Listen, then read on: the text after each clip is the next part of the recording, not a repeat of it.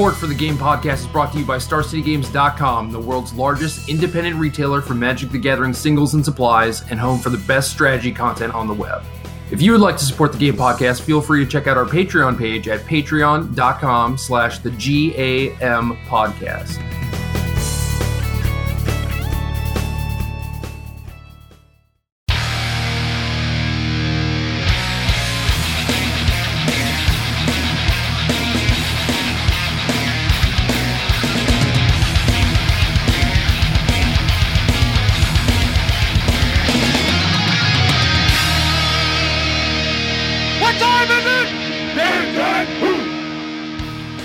Welcome to episode 116 of the Game Podcast. I'm Jerry Thompson. Here with me, as always, is Brian, the Merfolk Trickster Gottlieb. What is up, man? Hello, Gerald. I'm glad you are back with us. As much as I love Cedric, I feel like we, at some point, do have to stop rewarding him for poisoning you consistently. That doesn't seem like the type of behavior we should be encouraging from people. I agree, but I feel like a week on, week off isn't too bad, you know? Well, I think our fans would disagree. I think they are all very happy that you're here and hope that you're here for many, many weeks in a row consecutively. I mean, I had never missed a cast up until the last two, and I had some meds from the first ear infection, but now I have hella meds for the second ear infection. I guess the second doctor really wanted me to get better, so I think I'm okay. I think I'm going to be okay. So you're basically invincible is what you're saying. Like you're unstoppable at this point. You're just super Jerry. Right.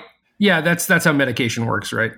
Right. That's my understanding of it. Obviously, your only weakness would, of course, be Merfolk Trickster, which, as you know, removes all abilities from an opposing creature. So yeah, but okay, so you remove like my indestructible, right? Mm-hmm. But I still, if I'm better, you know, I'm like a 10-10 at least. Okay, so you're relying on size to get you through. Yeah, maybe a 20-20, actually, because that would make sense with the token. That is true.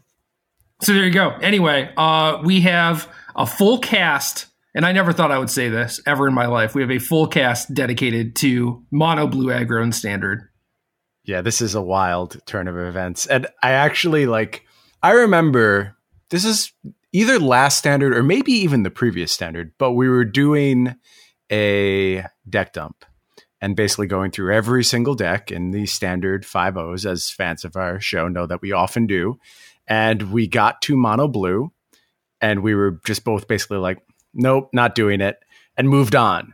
And I remember a Reddit post, and yes, this is how much of a hellscape my mind is, that I remember random Reddit posts from, almost 3 or 4 months ago.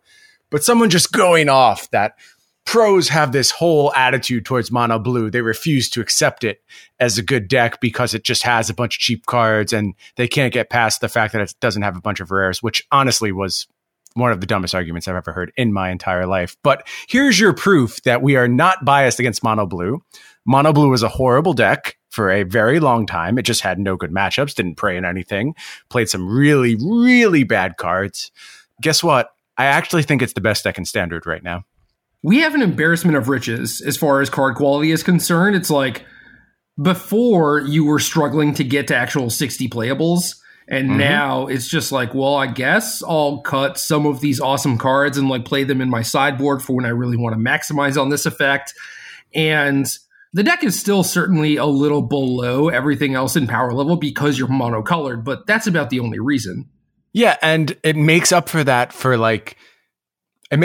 with these insane synergy-based draws where each card just transitions into the next so well that it oftentimes feels like you're playing a different format than standard. You can just lock your opponent out of a game and completely deny them any meaningful access to interact with you, to execute their game plan, to really do anything whatsoever when this deck is operating at its absolute apex. Now, granted, that doesn't happen every game, and you do play some games with some shitters, as this deck is affectionately known. But you find ways through that. And that's another thing I've really fallen in love with about this deck is it has so much play to it. And sometimes it just makes you feel smart, which we all love. Let's be honest. You like to feel smart when you play Magic, and you can find some really smart lines with this deck. I think the vast majority, and I'm talking 80% of the games I lose with this deck, and I have been playing a lot with this deck, that 80% is just due to pilot error. I can totally buy that. And you go back and like think 3 turns later and you're like, oh, if I'd just done this on this turn, I would be so much better off right now. It's crazy how things both snowball for you and against you with this deck. Yeah, every single mana usage counts to the nth degree, and it all just cascades too. So if you kind of mess up to the point where you're like taking an extra 1 damage on this turn, that turns into like an extra 2 damage on this turn and becomes, you're losing while you just needed like another 3 damage to them or something, like it all, like the margins are very slim. It all kind of gets out of control. And that's generally in the games where you don't have your nut draw, but yeah, the nut draw itself is just super weird because if you put Curious Obsession on a creature and protect it, you basically just end up countering like every spell that your opponent plays and eventually killing them. So you're this weird Howling Mine plus counterspell deck that effectively turns into a prison deck. Yeah, and then you just like have this turn where you outsize anything they can do by evolving or adapting your Terramander.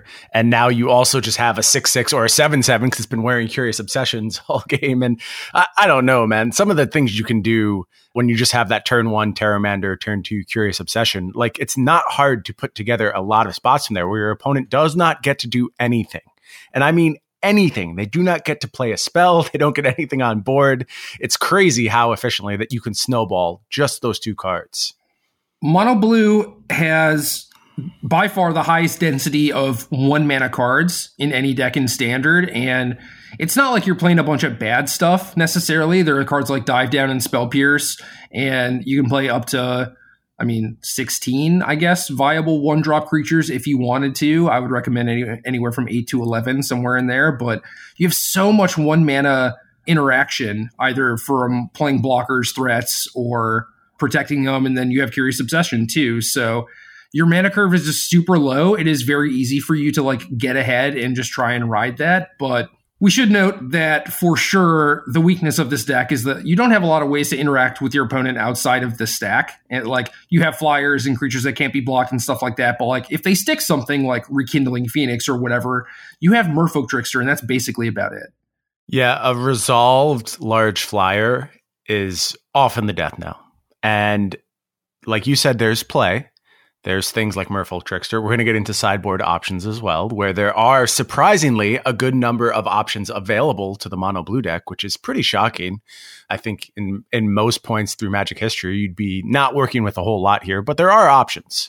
But that being said, a resolved large flyer on the battlefield is a headache, to be sure. Be it Rekindling Phoenix is kind of the nightmare, but even all the Drakes are problematic. And then there's something like Lyra, which can just completely shut down offense if you're not able to outsize it. So yeah, there's some real beatings available in the format. And thankfully, you have a lot of counterspells. So the things I'm talking about are fairly expensive and usually played in small quantities in decks.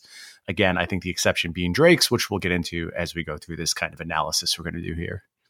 Yeah, so for kind of normal play patterns with this deck, I guess I would sort of describe it as a Delver-ish deck.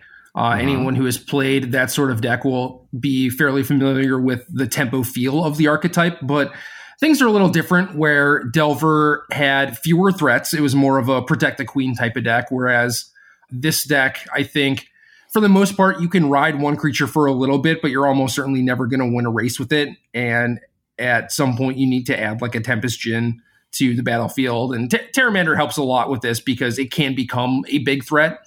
But unless you are actually able to put Curious Obsession on a 1-drop and then counter all the stuff they play, like eventually you'll need to play something else. So you do kind of end up in these situations where you're like going wide, and there are also situations where you can't necessarily afford to bluff a counterspell because your opponent just has to cast their stuff. You know, especially if you have a Curious Obsession on a creature, it's just like their clock is ticking. They just like if they play turn 2 Wild Growth Walker, they have to just jam Jade Light Ranger on 3. So if you don't have a counterspell, sometimes like you just have to like tap out and play stuff. It is different enough from Delver that I feel like it is kind of worth pointing it out. Where if you're used to playing Delver or tempo decks kind of in that nature, I think you'll be able to pick up this deck. And I played a lot of Delver, and like I said, I've been making a bunch of mistakes because this deck is just different enough. Right. One of the cool things, though, that comes along with those mistakes, and I think one of the reasons why this deck is seeing particular success on Arena right now, and if you're talking to anyone who's playing like high-level Mythic on Arena, it's pretty much all about mono blue as it stands right now. Still a bunch of Esper, still mono red, but it feels like mono blue is the hotness right now, in part due to Alexander Hayne posting his mono blue list that he was holding rank 1 in Mythic with. You know, I'm not surprised to see him take that kind of success. First of all, just a tremendous player. Second of all, like I said, I think this is the best deck in Standard. But one of the cool upsides you get from playing mono blue is that while it challenges you, it simultaneously challenges your opponents in a lot of spots. And if you're in a position where you think you have a skill edge, say you're, you know, a Pro Tour regular and you're about to go play an RPTQ next weekend, man, I have to really, really advise you look into this deck, because this is one of the sweet, rare decks that really feels like it's leveraging skill edges all across the battlefield. In every game, it feels like there's a point where you can make a tricky play or find something to catch an opponent unaware. I've enjoyed finding those lines repeatedly. Oh, maybe I just haven't been trying very hard. I haven't found a ton of those lines. Okay. I think most of the opponents I've been playing against have been pretty good, and the cat's kind of out of the bag at this point. But I do agree that especially cards like Dive Down and Merfolk Trickster are the two where it's just like, oh yeah, you know, like you just kind of put them into this damned if they do, damned if they don't scenario with a lot of your cards. And it's certainly very nice, and your card quality is like a little bit lower compared to stuff like Sultai Midrange, Esper Control, whatever. But I agree that if you have a skill edge, this is definitely the best deck that you can use to leverage it. What's your favorite kind of card text you've negated with Merfolk Trickster thus far in your games with this deck? Oh man, I don't know. I mean, it against Adanto Vanguard is just a joke. It's hilarious. Just being able to pick off a Llanowar Elves is great. I have eaten Enigma Drakes for sure. It would have been really good against Rekindling Phoenix had I ever drawn it, but the Rekindling Phoenix just held off like basically like my 15 power for a million turns, then I eventually died. I don't know. Right. What's your answer? Wild Growth Walker. Life gain off Wild Growth Walker in like a key spot where I was racing. That was, it just felt really good, like really satisfying to be like, nope, you're not gaining 6 this turn. I'll just be winning the game. Thank you very much. Yeah, I can't counter your thing. Right. More options. That's the thing this deck has in spades. And I guess that's a natural consequence of all your cards costing like 1 and 2 mana, is you just have constant options. True. We should probably talk about how you think that this is the best deck in Standard, but like it isn't because it is the best deck necessarily, right? Like it is very much a metagame thing, right? Absolutely. I think it's got a unique positioning right now. So previously, Mono Blue, it didn't pick up all that much, right? Like basically we're talking about 2 new cards here, and there's some other ones that other people are playing, which I generally don't like. But the cards I do think were substantial adds to this deck were, number 1, Terramander, and man, is that a slam dunk ad. It's just absolutely phenomenal and is a huge difference maker in the deck. Don't get me wrong, but like it's still a 1-drop. There were replacements for it previously, and this deck did exist. And the other one being Essence Capture, which is basically an upgrade of Essence Scatter, meaningful again, and certainly an upgrade, but not completely game breaking. But what really has changed is 1, fewer problematic cards being played against it. We mentioned Rekindling Phoenix, but also Goblin Chainwhirler is certainly down in metagame share. Even when Mono Red is super dominant, especially on Arena right now, it's moving away from Goblin Chainwhirler. I'm seeing more and more Goblin Chainwhirlers in the sideboard, or maybe not even in the deck whatsoever. So that's certainly a point in the deck's favor. But really, it's super exploitative in the way it targets these big spell decks. And the 2 that first come to mind are Esper and any kind of Nexus of Fate deck. If you haven't spell pierced a Nexus of Fate, you haven't lived. There's nothing better than getting your opponent's 7 mana card with your spell pierce. But to also add to that kind of group of big spell decks that are being targeted, I think actually Sultai falls under that banner as well, even though it's more creature based. Again, you're still leveraging your essence captures, your wizard's retorts. The fact that they're playing 5 mana spells, 6 mana spells, or 8, 10 mana Crassus, it's very beneficial to be able to just spend your 2 mana, negate what they did for an entire turn, and keep leveraging the advantage you had on board because you have 1-drops and you have 2-drops where those decks are mostly playing tap lands. Right. Do you want to just get into the single card analysis? Because I think that, this is one of those decks where now we do have a lot of options, as we said, and there are a lot of heated debates going on.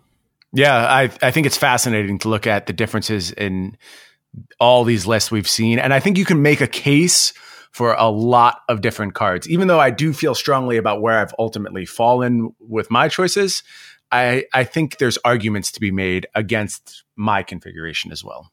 Right. Yeah. I mean, I think that is just the case in general, where depending on how you want the actual play pattern to be, depending on where you want percentages in certain matchups, like you can basically make an argument for a lot of different stuff. And this isn't like, the white aggro decks where it's like, well, you kind of have to play X amount of 1-drops. Like, is your 2-drop Adanto or Tide Taker or both? Like, you have to play History. You kind of have to play Marshall.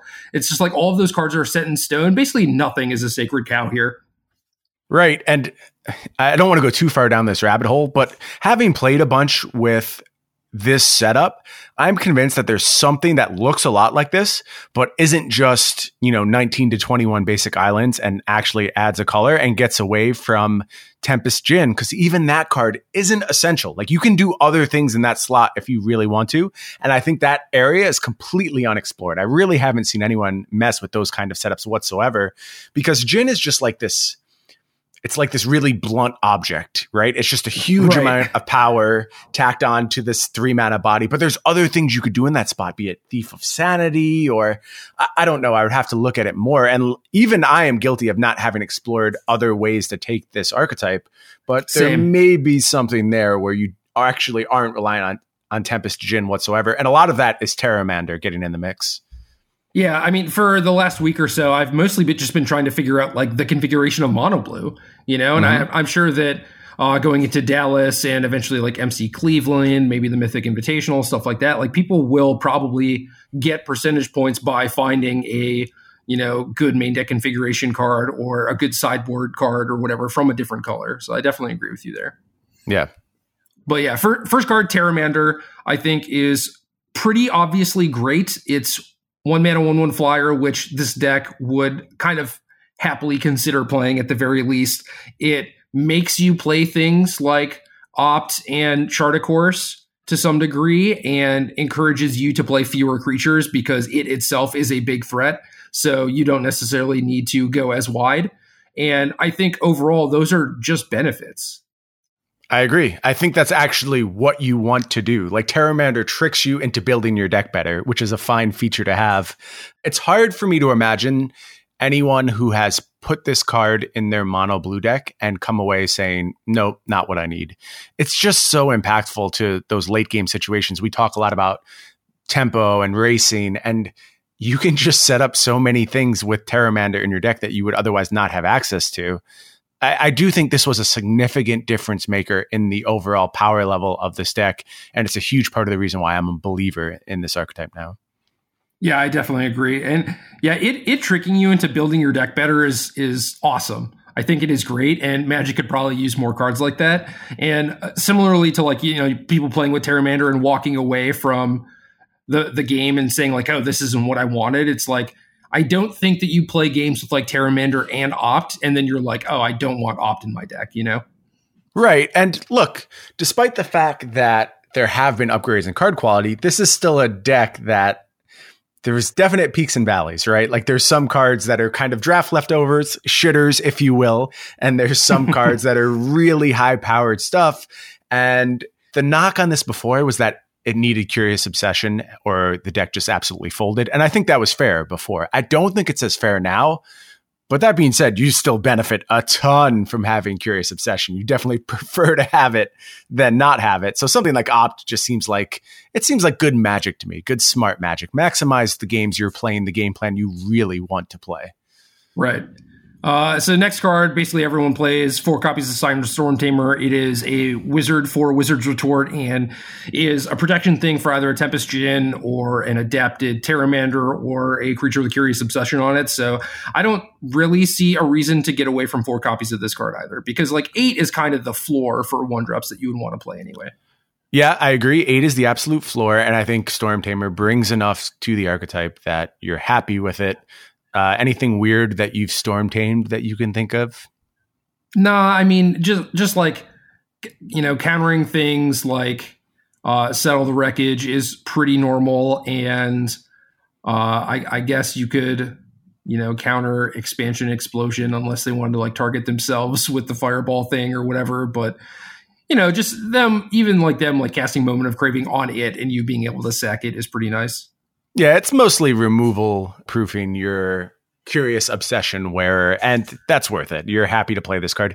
And Wizard Synergy is something we'll talk about more and more as we move through, but turning on your Wizard's Retorts, it does matter. Again, it changes the games you can play. So I have no interest in playing less than 4 Storm Tamers as it stands. Yep. The other 1-drop that shows up in a lot of people's lists is Mistcloaked Herald, and unblockable is better than flying in some instances, certainly, but it doesn't help with Wizard's Retort, so I don't think it's better than Storm Tamer, and I just don't think that it outclasses Terramander. So unless you are trying to play more 1-drops, like you want more ways to turn on Chart a Course, or you just want to have that consistency, maybe be a little bit more aggressive, you can play Mistcloaked Herald. Alex Hayne has 3 copies in his list, so I totally get that approach, but I'm not really sure where I stand on it exactly. Yeah, I've had my numbers for Herald kind of moving between 3 and 0 over the past few days. Currently, I'm at 0. I have some problems with Herald in that. So a lot of your cards feel like they scale really well. Like they change value as the game moves on, and generally for the best. Like Terramander drawn on turn 8 is usually a 5/5 for 2 mana, and that's really great. And things like Tempest Djinn scale throughout the game. Storm Tamers, kind of just always very meaningful. Whereas Mistcloaked Herald, I really, really want it early. I hate top decking it. It can only go in one direction. It can only really attack. It introduces some more vulnerability to things like Goblin Chain Whirler. So on the whole, I've been low on Herald. At first, I thought I was really into Chart a Course, and I wanted to be able to leverage Chart a Course and draw 2 cards. And while I still do like Chart a Course, I've found it's not as important as I first believed to actually be generating card advantage from your Chart a Course. It's more about card selection. And that realization has moved Mistcloaked Herald down in my estimation.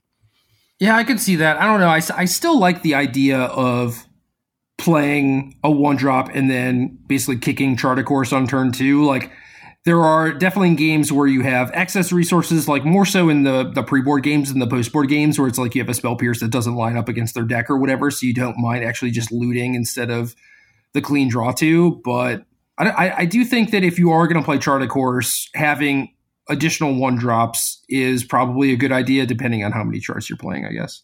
Okay. Currently, I'm at 8 1-drops, 2 Chart a Course. Pretty comfortable with that. But I think if you're playing 3 Chart a Course, there's a good argument for going up to, somewhere in the range of 10, 11 1-drops.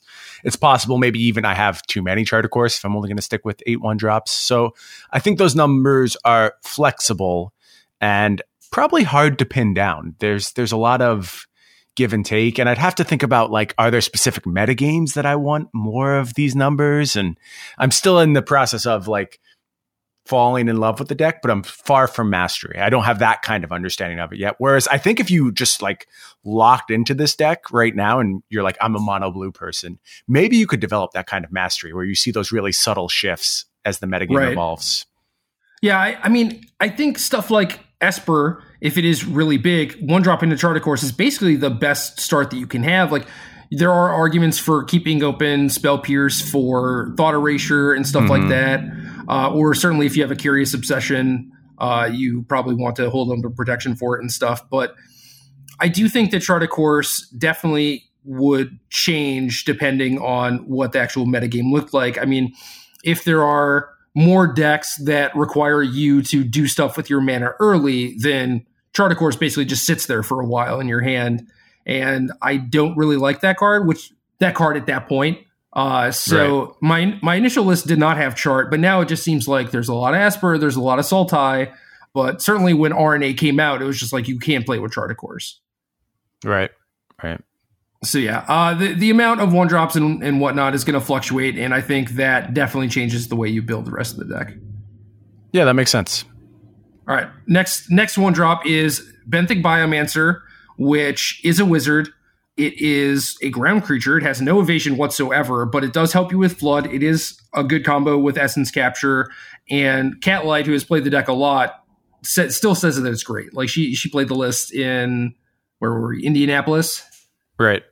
Yeah, so my take on Biomancer is, again, this feels super metagame dependent, where battlefields are extremely bogged down, where there's a ton of Wild Growth Walker everywhere. It just doesn't seem like this card's ever actually going to do anything meaningful. If the game's being played more on the stack and there's less battlefield presence, then I totally buy Benthic Biomancer. And again, I think like into an Esper metagame, I'm kind of inclined to do Benthic Biomancer stuff. It feels really good there. And all these synergies you're mentioning are very real. You know, turning on your Wizard's Retort on turn 2 is meaningful. There's a bunch of little upside you get from Biomancer. But I think as it stands right now, I'm not comfortable playing it due to the battlefields being more bogged down than that. But I believe in this card. I've seen it do really powerful things. I remember you and I commentated a match that Kat was playing where it looked really, really impressive. And I think she had the option to put a counter on it with Essence Capture and didn't even need to. Like there was actual better plays for her.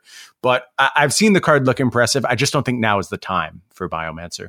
Yeah, I agree. Although if we are talking about trying to play Mistcloaked Herald into Charted Course in an Esper metagame, like Biomancer basically just does the same thing. I mean, they're certainly not going to play any blockers, but yeah, it is just so bad against Sultai and the like. You know, normally I just let the Wild Growth Walkers resolve and I try and counter the Explore creatures, you know? Yep. So this thing is basically always going to be brick-walled, which is why I don't like it. In this deck specifically, I do think it's a strong card, just like you do, though. Yep. Next up, Merfolk Trickster. One of the few 2-drops that this deck typically plays. Sometimes people branch out into other stuff, but this card, for the most part, is a 4-of, which, again, is kind of weird because it's just like this little ground creature, but it having flash is nice so that you can hold open counter magic or dive downs or whatever and still be able to do something. You can also just use it to tap a blocker to get this in for 2 points. It does a lot of cool stuff with its like remove all text ability. It's a wizard. What else did I miss?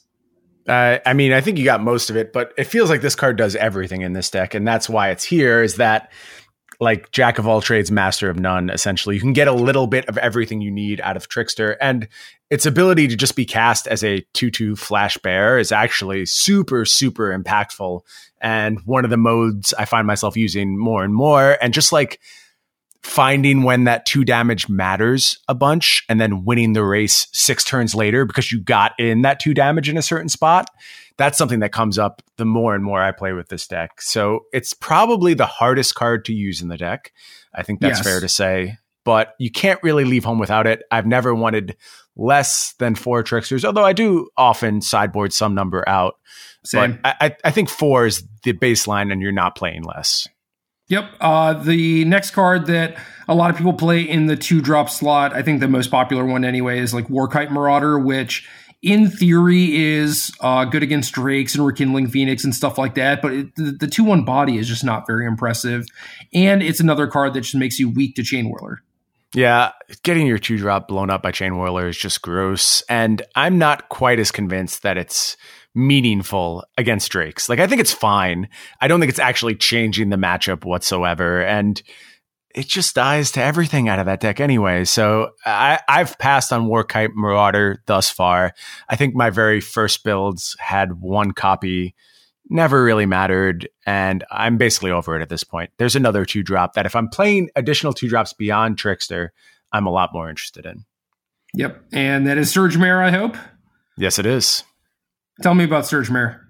So Surge Mare is this weird card where you can see what it does, right? It's very clear that it has a well-defined role against, you know, opposing aggressive decks. It brick walls mono red very effectively. It can block in a bunch of other matchups. But what was so surprising to me is how just effective it was against the Sultai decks and using it as just an unblockable creature and how much that mattered. And then I realized, like, well, who do I actually hate this card against? Because it's fine versus Esper. You're not over the moon about it, but you can make it work. And it carries a Curious Obsession so well. Like, it's one of my favorite things to have going is just Surgemare with Curious Obsession on it. You get so much card selection that you're just able to sculpt whatever you want out of your hand. So I actually have 2 copies of Surgemare in my main deck now, which seems weird. I mean, like, you look at this text and you're like, oh, this is a card designed to hate very specific things. But I've been happy with it as a main deck inclusion. It's a little clunky. Having your 2-drop have to be cast at sorcery speed is awkward for this deck. You can usually get away with casting a 1-drop at sorcery speed, but you usually want your more expensive non-Djinn spells to be flash like Trickster. But you can make it work and you can play around it. And sometimes you play it on turn 3 and you're happy with that and you're holding Spell Pierce up. So your mana matters a lot. And obviously the base mode of Surgemare, to get damage out of it, you have to spend some mana. That can be problematic, but I think the good outweighs the bad. And I've been happy with a couple copies in my main deck. Yeah, I have too. The list that I posted on our Patreon leading into SCG Indie, like Mono Blue was one of the decks I recommended, and I had 2 copies of Surgemare main deck, basically for all the stuff that you said, where it is effectively a main deck hate card against red and green. It does have the issues that the other ground creatures have, except the matchups where the ground gets locked up, they just have like all green creatures. So it's effectively unblockable anyway. Mm-hmm. And the play pattern of just like you play it and then it kind of like holds the ground and it's probably like another turn for you to get set up, and then you hit them, pump it once, hit that, pump it once, and then you start hitting them and like pumping it multiple times, and it can just clock them very fast. And with Dive Down, you can even just like fireball them basically. And yeah, I like that interaction a lot. Yeah, because a lot of the time they're just like, all right, I know you have a Dive Down, so I'm just not going to walk into this. I'm not going to give you a favorable trade, let you put a card in your graveyard for Terramander and stuff like that. So you just end up with like a Dive Down at the end of the game while they're tapping out for some nonsense like Hydroid Crassus or whatever, and then you just get a big hit in. Mm-hmm. It's happened many times for me, way more than I thought, and that's another reason why Surgemare has just gone up in my estimation. Yeah, so pretty versatile overall. I do think it's similar to Chart a Course, where like you can't afford too many cards that just like spin your wheels like our mana sinks. But I do think that Surgemare and Chart a Course in low numbers is completely reasonable. Mm-hmm. I'm with you. And if you play on Arena, I've had to do this where for the first few matches, I was just like, yeah, whatever. I had the like automatically stack triggers thing on. Yep. So it would have me loot and then draw a card off Curious Obsession. And there was a certain point where I was just like, okay, this is really important. I need to turn this off and stack my triggers so that I draw first. But Arena's going to try and get you, so don't let it. Yeah, this was the deck that finally had me uncheck that box. And it was that interaction. I'm like, no, this just is not working for me anymore. And I even like tried to tough it out at one point, and then it cost me in a spot. And I'm like, okay, now I'm manually stacking my triggers. Yep. The next card is Tempest Djinn, which I think people think is like one of the reasons behind Curious Obsession to play this deck. And I don't know, Tempest Djinn's very powerful, but for the most part, you're not just jamming it on turn 3 because it's too easy to just answer right off the bat. So then it's like, oh, I got to wait a turn to have them from protection. And sometimes you get caught with like multiples of these in your hand, and they're just like slow and clunky. And I totally think that the deck could be reworked without them. I think that you can shave one, especially if you're only playing 19 land. But obviously, this is like pound for pound the strongest card in the deck in a vacuum. I know. I don't want to like talk bad about the card because it's the train. It's the one that runs away with games because you have a 6/4 Djinn and it's just there's nothing your opponent can do. You protect it and that's the end of the game. But it's clunky and it's inelegant, whereas the rest of the deck feels like this, well-honed knife. This is just a blunt object that you're smashing your opponent with. And I think one of the things that has gotten more obvious to me as I've played more is that, especially in post-board games, there's lots of spots where you can have fewer Djinns in your deck. And I'm not sure everyone's on board with that. Like I looked through Alexander Haynes' sideboard guide, and if you go follow Alex on Twitter, he posted his blue list along with a full sideboarding guide that he used to reach rank 1 Mythic. And I don't believe he ever boards out Tempest Djinn in any of his plans. And I know your plans, you liked boarding out Djinn in a lot of spots. And I agree with you. I've found when I'm trying to play that more fish-like controlling role. Essentially, if my search for Azcanta is coming in, it's probable I don't want to spend 3 mana in my main phase to play Tempest Djinn. I'm willing to put together my damage from other sources. I'm willing to lean on my Terramander and upgrade it as the game goes on, much more than I want to tap 3 mana at any point. It's like it can be safe on the play on turn 3 and you're pretty okay with it. But then you're just vulnerable because you've not left up Dive Down to protect it. And by the time you get to turn 4, you can start getting punished really hard. So I'm kind of off Djinn in a lot of spots, even though I do believe it's a super powerful card. I just think there's plans where you're better off not having it in your deck. Yeah, and you're playing a low land count. There's certainly no guarantee that you even hit land 3 on 3, let alone have 4 mana on turn 4. Right. And a lot of spots you're happy with that. You're happy only having draw in 2 lands because you just have tons of 1 mana interaction and you can leverage it better without a ton of lands in your hand. So again, these experiences are what brought me to the realization that like, I don't think this is the best version of this blue tempo deck. I think there may be something else out there. And maybe that's my project for the next week, where I'm just like, what else can I do with this kind of setup? Because I think there might be something else. I think I broke it. What if we cut Tempest Djinn, add 8 red duels, and light up the stage? Maybe. I think I probably have to get back to Mistcloaked Herald in that spot. You have to ensure that damage.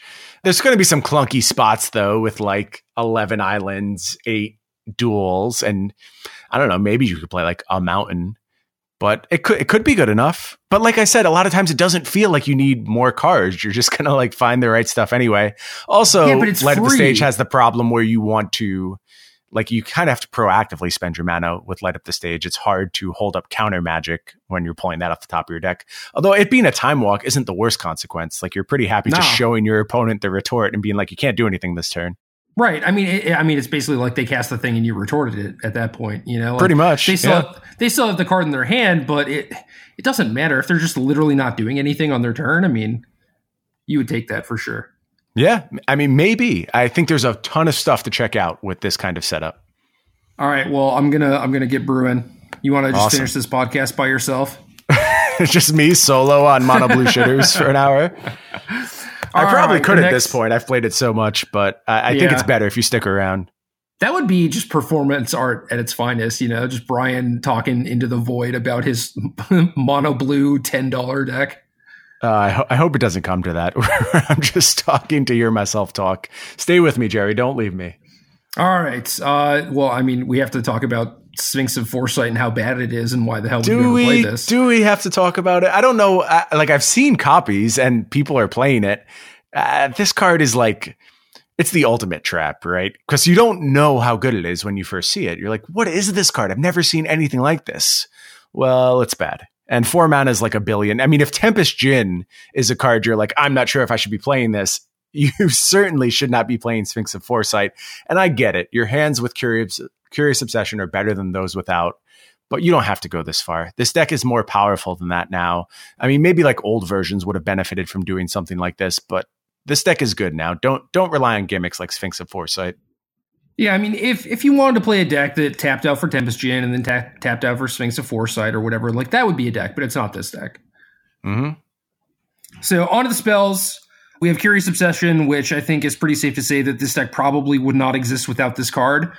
You could do tempo-y things for sure, just like creatures and counter spells, because obviously this deck can win games when it doesn't draw Curious Obsession. It's just games where I'd be curious to see the actual stats on this, where like games you have Curious Obsession in your opener versus not, and like what the win percentage difference is, because I'm sure it's like, you know, you win 70% of the games you have it and win 30% of the games you don't or something. I don't know if it goes that far, but there's a difference for sure. And, you know, maybe it's closer to like 60-40 or maybe it is that far, because this is an incredibly powerful spell. And this deck is just set up to leverage it to the extreme. Like if you remember the old, I think we were calling them like heroic decks or something. What were those decks called that propped up around? Just white blue heroic. Like you would put Ordeal of Thassa on a thing, protect it with God's Willing, and that was it. Right. And then you had to like Treasure Cruise at the top end too. Right. Yeah, so this is like that on steroids. And that deck pretty much only existed because of Curious Obsession. I don't think you go this far. Like there would be something here in the absence of Curious Obsession. It probably wouldn't be tier 1 though. It would be like this goofy, also ran in the format that maybe preyed on 1 or 2 decks. Right, which is effectively what this deck was before. Right. But now it has actual good cards, and Curious Obsession is among the best of them because it does set up those scenarios where you're drawing 2 cards a turn and you just have a counterspell open, and your opponents in the early game in Standard effectively only cast 1 spell per turn. And like that is basically why this deck is able to thrive and perform well. Absolutely. And I love how it makes your spells disposable. Like when you have a good Curious Obsession going and you can just throw away chump blockers, like you don't even care. I remember I had a game where I chump blocked Night of Autumn for like 5 turns, just throwing 1/1s in front of it off my Curious Obsession fueled Terramander. And it just didn't matter. It didn't matter at all because you have so many resources to just throw them away like that. You know what does matter? The fact that your opponent had a 4/3 Night of Autumn on the battlefield and you had a Curious Obsession on a creature attacking them. Maybe they should have waited. I think I played it after, but you're right. They certainly misplayed by not just sitting on the Night of Autumn. Oh, man. Okay. Opt, we sort of talked about in combination with Terramander, but just the fact that you get to pass the turn with a dive down and then still spend your mana to do something. Opt helps you hit your curve, hit your land drops, allows you to play a low land count so you don't flood out. I mean, Opt is sort of like the glue for this deck. Yeah, I think we've learned the lesson now, just like cantrips matter in this style of deck. It's something if you go back to the fairies era, it's something we definitely didn't understand then because we weren't playing like 4 Ponder in our fairies deck, which went insane off of turn 2 Bitter Blossom. And now I think we've understood this style of deck much better as time has gone on. And it relies on some cantrip glue to hold everything together and to give you options on multiple turns and to find your best cards. And Opt's going to do all that. I don't really buy into any version of this deck which doesn't play 4 copies. Yep. Dive Down is the best protection spell you could possibly have. Frankly, I'm surprised this card exists because of how effective it is as a counter spell in the types of Standard formats that they're trying to shape, and just hope that people end up playing, where it's like, you play some good creatures, you play some good removal spells, and this is just counter spell for 1 mana in a lot of different scenarios. Like your Tempest Djinn gets to eat their Lyra with this card, Yeah, that's a wild interaction. This card does a lot. I mean, protecting you from things like Cry of the Cranarium and Find Finality also matters a bunch, where you should have, virtually no recompense to a card like that. You now have Dive Down. And I think figuring out the numbers on Dive Down is tricky. There's certainly diminishing returns. Like you certainly want your first one in the game. Sometimes you want the second one. The third one is often just plugging up your hand. But as we get to, things like Chart of Course and having options and just the sheer card quantity that you may have access to with things like Curious Obsession, I've fallen in at 3 Dive Downs. Even when I draw multiples, you can usually find a use for it. And it just does so much in this deck. A lot of the decks now are just sort of removal light. So I can see playing fewer copies of this, but I do think that one of the things that drove this deck forward as a contender was, I think, Nassif taking the 2 stock Dive Downs, and he just jammed 4. You're just like, this is the best card, and I think at the time it was, but Alex is playing 2 copies. I don't think I could justify going that low, but I do think that 3 is fine. Yep, that's where I am sitting presently. But when you get to connect with this card, it's the biggest tempo swing imaginable, and it's just super versatile too. Mm-hmm. So Spell Pierce is like the other card that people play in this 1 mana protection slot. It does line up well against most decks, and Spell Pierce kind of similar out of Izzet Drakes, even though the Sultai decks are primarily creatures. It is a card that just tags Vivian Reed, but we might get into this a little bit more later. I actually think the best sideboard plan for Sultai is to take out their Vivians against you just because you don't want any clunky cards. Yeah, because you're so good at punishing any large expenditures of mana. That's not the axis that other decks should fight you on. And Spell Pierce is that to the nth degree. Every deck has a card that you're pretty happy to grab with Spell Pierce, even if there aren't multiples. Certainly there's times where you're going to decrease the number of Spell Pierce in your deck. A lot of times I think there's variable play draw patterns where you'd rather have either your Wizard's Retort or Spell Pierce when you don't want to be super counterspell heavy, and you make those moves back and forth. But as far as the main deck goes, I've been happy with 3 copies. You generally find use for it. Again, the whole card quantity, card selection thing comes into play. You get to mitigate drawing a bunch where they're super dead, and 3 is my number for now. I can see that changing based on metagame again. Yeah. Next card is Chart a Course, which is kind of awkward in the deck because it's tempo negative, sort of kind of similarly to Tempest Djinn, even though it adds a body to the battlefield where it's like you're spending a lot of mana at sorcery speed to not necessarily accomplish much. Like what you typically want to be doing is like pushing the advantage that you already have. And Chart a Course kind of helps do this, especially if you have like 4 or 5 mana where you do get to push that advantage because you find like a card to play that is cheap that actually does affect the board versus, just having basically nothing to do on those turns. So I don't know, you've seen Chart a Course be able to like fix people's hands in Izzet Drakes and again, help you function with a low land count and everything, but it's not free. It's not like 100% it belongs in this deck, but I do think that it is a very solid role player. Yeah, I think you made a really salient point about like the best Chart a Course that you can cast in this deck is the one cast on turn 4 or 5 for the most part. Like it's not as much a turn 2 card as it was in other decks, but on turn 2, should you have an awkward draw or a clunky hand, it can still do the job of hopefully mitigating either flood or screw, whatever you're experiencing at the time. So 2 copies for me presently. I can see arguments on both sides, and I think it's about what game plans you're playing, how you are approaching matchups individually, like are you trading resources aggressively in certain matchups? All those things come into play when you're contemplating the number of Chart a Course you should play. For me, the correct number has been 2. I could see that changing based on other cards I'm including. Yeah, I'm basically with you. I think 2 is fine. I tend to shy away from these effects a little bit more because maybe I overvalue the game states that happen where I am behind. Like, I don't feel like if I go into a tournament, I'm just going to have infinite time to like sit here and cast like these card drawing spells that don't do anything. And again, if the metagame is like all Esper or whatever, hey, Chart a Course is great, but it's not. And I think that people are going to be trying to kill you, especially as this deck picks up. People are going to be turning to things like white aggro, which is by far the deck's matchup or the deck's worst matchup. And you're not going to be able to afford to play cards like Chart a Course anymore. But I do think that 2 is good for now. It'll probably become 1 and then 0 before it ever goes up to 3. Right. Essence Capture is a new pickup. Didn't seem like it would be that much stronger than Essence Scatter, but it is.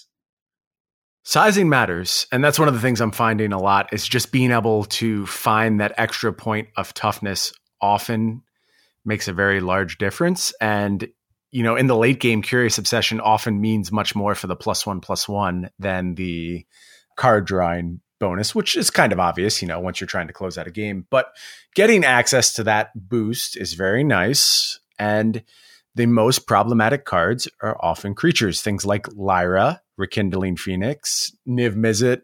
This doesn't do any good there, but those big bodies are generally what slows down your offense, what can totally brick wall you.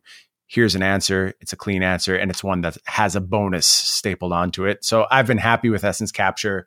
I think you could go anywhere from 2 copies to 0 copies of Essence Capture and maybe not be incorrect. Personally, I'm playing 2 just because of those reasons. The best spells against you are mostly creatures.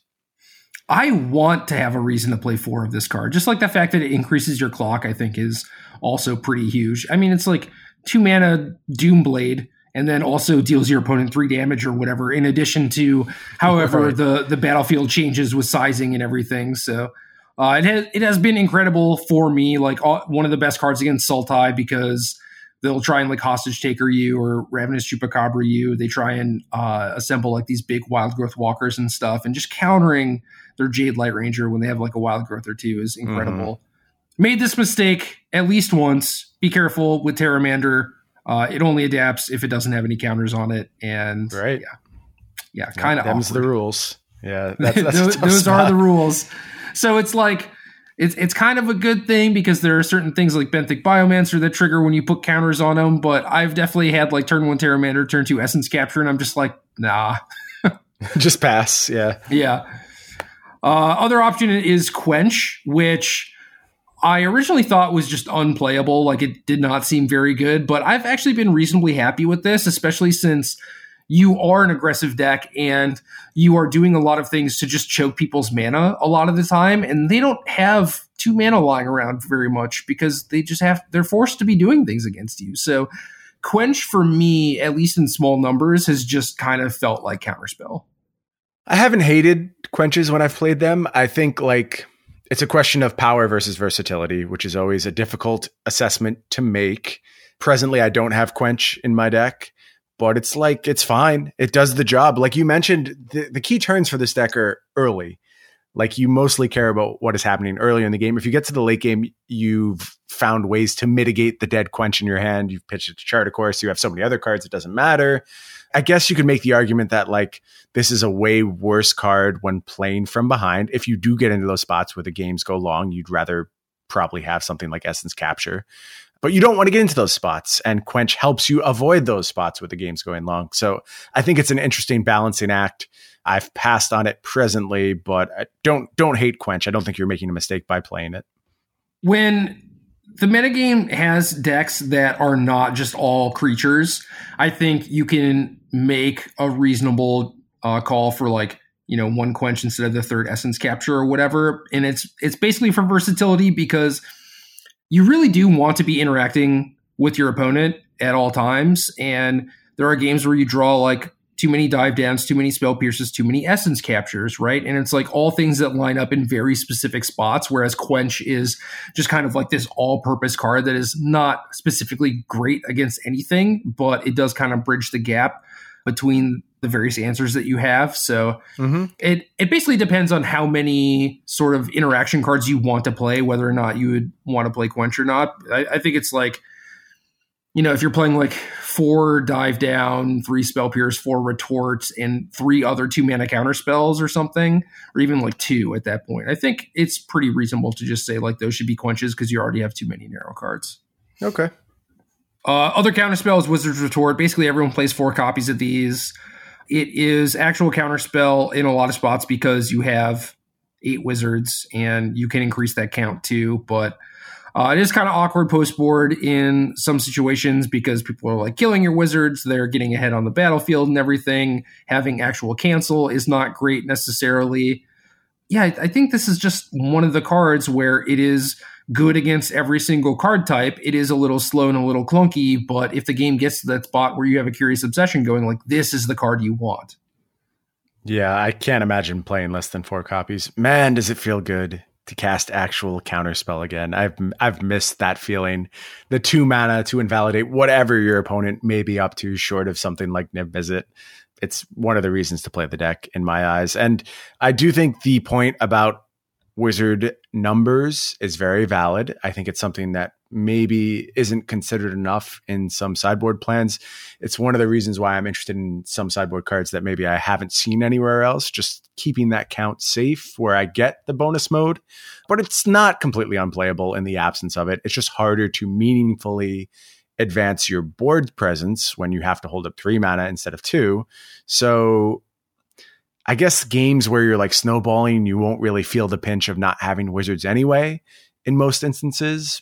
But obviously be conscientious of it. Don't go too low on your wizards where you're leaning very hard on the retort. Yep, agreed. Another option that some people are considering, and basically I've only seen this pop up lately, is Lookout's Dispersal, which is 2U instant counter target spell unless its controller pays 4, and it costs 1 less if you control a pirate. So pirates in the deck are Siren Stormtamer, Warkite Marauder, if you're even playing that, and that's it, right?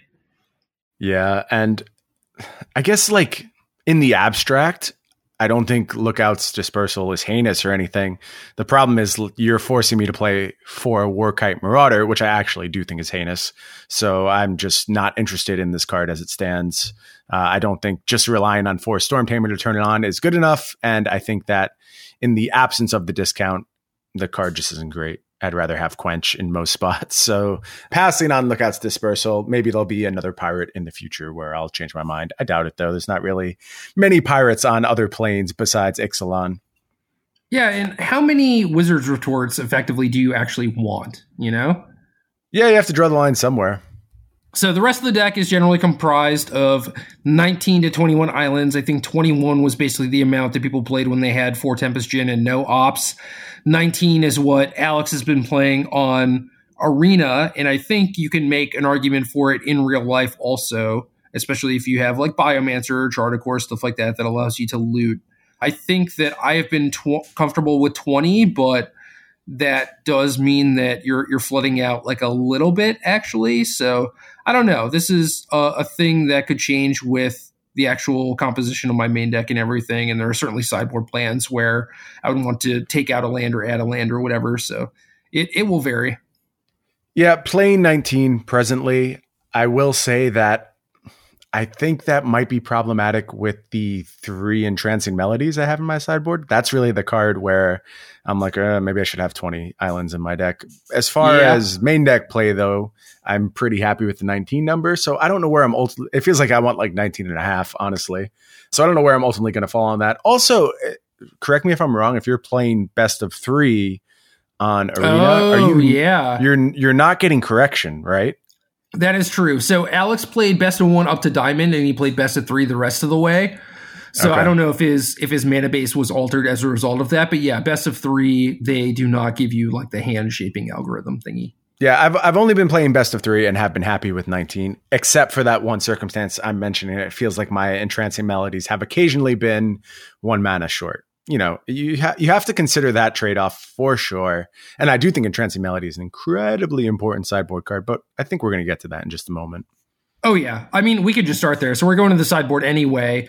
And yeah, I mean, tell me about Entrancing Melody. What are you actually using this card against? I bring it in against Sultai. Anything playing Krasis, well, I shouldn't say anything. If you're like Nexus of Gates or, you know, a deck like that, I'm not bringing in Entrancing Melody, but being able to take Krasis for 4 mana is really sweet. You often take like Wild Growth Walkers too in some spots.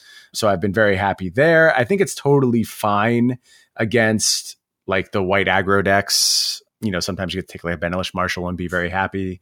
There's things like Adanto Vanguard where you don't have your Merfolk Trickster in that spot and you're happy to take the Vanguard. So it's totally fine there. And I think it's good against red too. Just taking a creature and 2-for-1ing them is worthwhile. So I think there's a lot of matchups where Melody matters. And it's probably actually your best card against something like Sultai, which is very reliant on its Krasis to basically stem your Air Force. They can't block unless they're playing Krasis. So taking their Krasis is often lights out. So I agree with that. I do think that there are games where you can just attack around Krasis because, again, if you're pressuring them, you have a reasonable draw. Like they're not going to be able to play it for 6 or whatever, where it definitely blocks all of your stuff. Mm-hmm. And by the time they play Krasis for 4, you can generally have like a Terramander or something. Maybe you have a Surge Mare going. I don't really want to flood on Melodies because a lot of my plans involve just countering the Explore creatures, and obviously that doesn't line up every single time. So I do want to have some outs like a giant Wild Growth Walker because that thing will kill you pretty quick, especially after it gains them some life. So having a couple copies I think is good, but I tried 3 and I wasn't really liking it. There was a couple situations where like Resolved Hostage Taker kind of like screwed me pretty badly too, where they got to, you know, cast my Tempest Djinn or whatever and just like have this big flying blocker. And it's like, I guess if I could have like melodied the Hostage Taker, maybe that would have been okay too, but I don't think that's a good reason to play the card. Yeah, it's very mana intensive. Well, so I mean, we can move on to some of the other removal options. We may as well talk down that path since we're, you know, already exploring that with Entrancing Melody. What other removal spells have you relied on from your sideboard? Honestly, it has mostly just been that. I mean, it's that and Essence Capture because against the vast majority of creatures, I would rather just counter them outright than try and steal them. But there are things like the Izzet Drake's deck where it's like they have 12 threats that you have to deal with and they have Spell Pierce and stuff. So you can't necessarily always Essence Capture them. So you need some outs and Melody isn't necessarily great for them. So one of the things that Alex was playing that I liked was Deep Freeze, where it's a good answer to the Drakes and a good answer to Niv Mizzet, which basically just KOs you. I mean, you can't really do a whole lot to stop it. It does block your stuff, and you are clocking your opponent, but you're not necessarily like goldfishing them on turn 6 every game, especially if they're playing Niv Mizzet. They probably have a bunch of like counterspells and removal. Yeah, if they play Niv Mizzet, like you just like have to have the Trickster in that spot or you're probably going to lose. I had a really funny game where like I was playing against Grixis Control and this was a straight misclick. Like I submitted 61 cards because I didn't realize I had clicked on my one of Deep Freeze in my sideboard. Oh, and then wow. my opponent played Niv Mizzet and I had the Deep Freeze in hand. So that was a real eye opener. Yeah, 0 outer. It was very nice. So that was a real eye opener in terms of what Deep Freeze could potentially answer. I think it's good. Is it the best option? I mean, Entrancing Melody is probably the best option. And the thing about Deep Freeze is that it does a nice job of answering that one threat. But what if I told you could answer up to 3 threats? Would you be interested in such a card? I am interested in the Transmogrifying Wand. I am. Okay. I've liked Transmogrifying Wand. Like I said, one of the biggest problems for this deck is a large flyer. And like you said, Drake's throws a whole bunch of those large flyers at you. It's got seemingly endless amounts of large flyers that it's using to brick wall your aerial assault. And I've been happy with Transmogrifying Wand in that spot. I only play 1. I don't think you can go too much further than that. I mean, maybe you could play 2 if you're a real believer in the wand. But that 1 copy has certainly turned around a bunch of games for me. And it's really difficult for Drakes to beat. Yeah, one of the most common matchups I've been losing is Drakes. So I don't know if you found that too, but it seems really, really difficult to me. Yes, I agree. So yeah, I am down to try the wand. I also did not have Deep Freeze before. I was like trying to bring in a couple Entrancing Melodies against them because you can get their Terramanders and maybe get their Enigma Drakes, but it was like I could never resolve a melody on a Drake through Spell Pierce and Dive Down. I just couldn't. Yeah, and Transmogrifying Wand, you get to use your mana more proactively, find a spot where you just know you're going to stick it, and then leverage it in future turns. And I have been able to do so. Obviously, with only 1 copy, it's not like I draw it a ton, but the few times I have drawn it, it's done the job, and I've been happy with it. Yeah, it sounds great to me. And I'm also interested in the Deep Freezes to some degree, but if it is like, I just want to play 2 copies of a card like this, and it's mostly for Drakes, then it's possible I just play 2 wands just to try them and make sure I draw them. But I assume it's going to be great. I think that's a good strategy at first, and kind of something I wish I did, is you just won't get that many opportunities to try it out if you don't have at least 2 copies in your deck, right? You're kind of just hoping to get lucky and feel it. And maybe that'll tell you, yes, this is so impactful that it's worth having the second copy in my sideboard. Yeah, I mean, maybe you just draw both and it's like, you just feel like you can't possibly lose, which is probably what happens, honestly. I mean, maybe you die to the Oxes or whatever, but I feel like a lot of the charges are going to be used, just trading with like dive downs and stuff. It's not like they're going to end up with 6 Oxes at the end of it. Yeah, and that's the thing about Wand is that because of the Oxes, you can only use it from like reasonable positions. It'll never stem aggression successfully, whereas Deep Freeze can do that job. If you're on the back foot, it can catch you back up. I think it's much harder for Transmogrifying Wand to do that. What it does do a better job of is letting you maintain your aggression once you've established it. Yeah, it's basically just like clearing blockers, which is a lot of the time what I want. So yeah, and in most instances, if the early game has gone well, that's what you're interested in. Yeah. Another option is Exclusion Mage, which is a wizard, so that matters. It's a 3-mana sorcery spell, so it has all the same problems that we talked about with Tempest Djinn. I think it is slightly better in, these post-board games where you're probably not as reactionary, like you don't have the Spell Pierces against creature decks, you might not have all the Wizard's Retorts and everything, so you don't necessarily mind tapping out for this thing. But it's a temporary answer. The 2/2 ground body isn't super huge, but it is one of the best things that you can do to answer Rekindling Phoenix, because like the wand doesn't really help unless you're actually going to do something about the egg too. Right. Yeah. Wand is not solving that problem. I'll say I also like Mage in the Mirror quite a bit, which is becoming more and more important. Like it's fine to clear off Curious Obsessions. Granted, you have to get through any kind of dive down nonsense. That's always going to be a problem in the Mirror, but you kind of need to wear them out and just get through the dive downs. I mean, maybe there's a better way to play the Mirror than even interacting on that axis, but I haven't found it yet. I don't know if you have any broken Mirror strategies to impart upon us, but I really don't have anything that feels next level or anything. I mean, for me, it has basically just been don't blink first. Like, if they play a 1-drop and you're on the draw, like you basically can't play a 1-drop. Like you need to Hoodlum and Spell Pierce to counter their Curious Obsession. You know, you just basically can't let any of their good stuff happen because it snowballs so quickly and you'll just lose. And once you're behind, all of your cards are so bad. So how do you recapture the front foot then? Like how do you get back on the aggressive side when you've taken that defensive posture? Well, I mean, ideally, you're just, countering their best cards and everything, and eventually you'll slip through like a Terramander and just protect that, and then you'll be able to have like this 5/5 or whatever. Right. But I mean, I think you can like take a few hits from their 1-drop for a little bit, and then stop their powerful stuff from happening, and then you start playing your powerful stuff, and just make sure that you're playing your Tempest Djinns with like Spell Pierce mana or Counterspell mana open or whatever.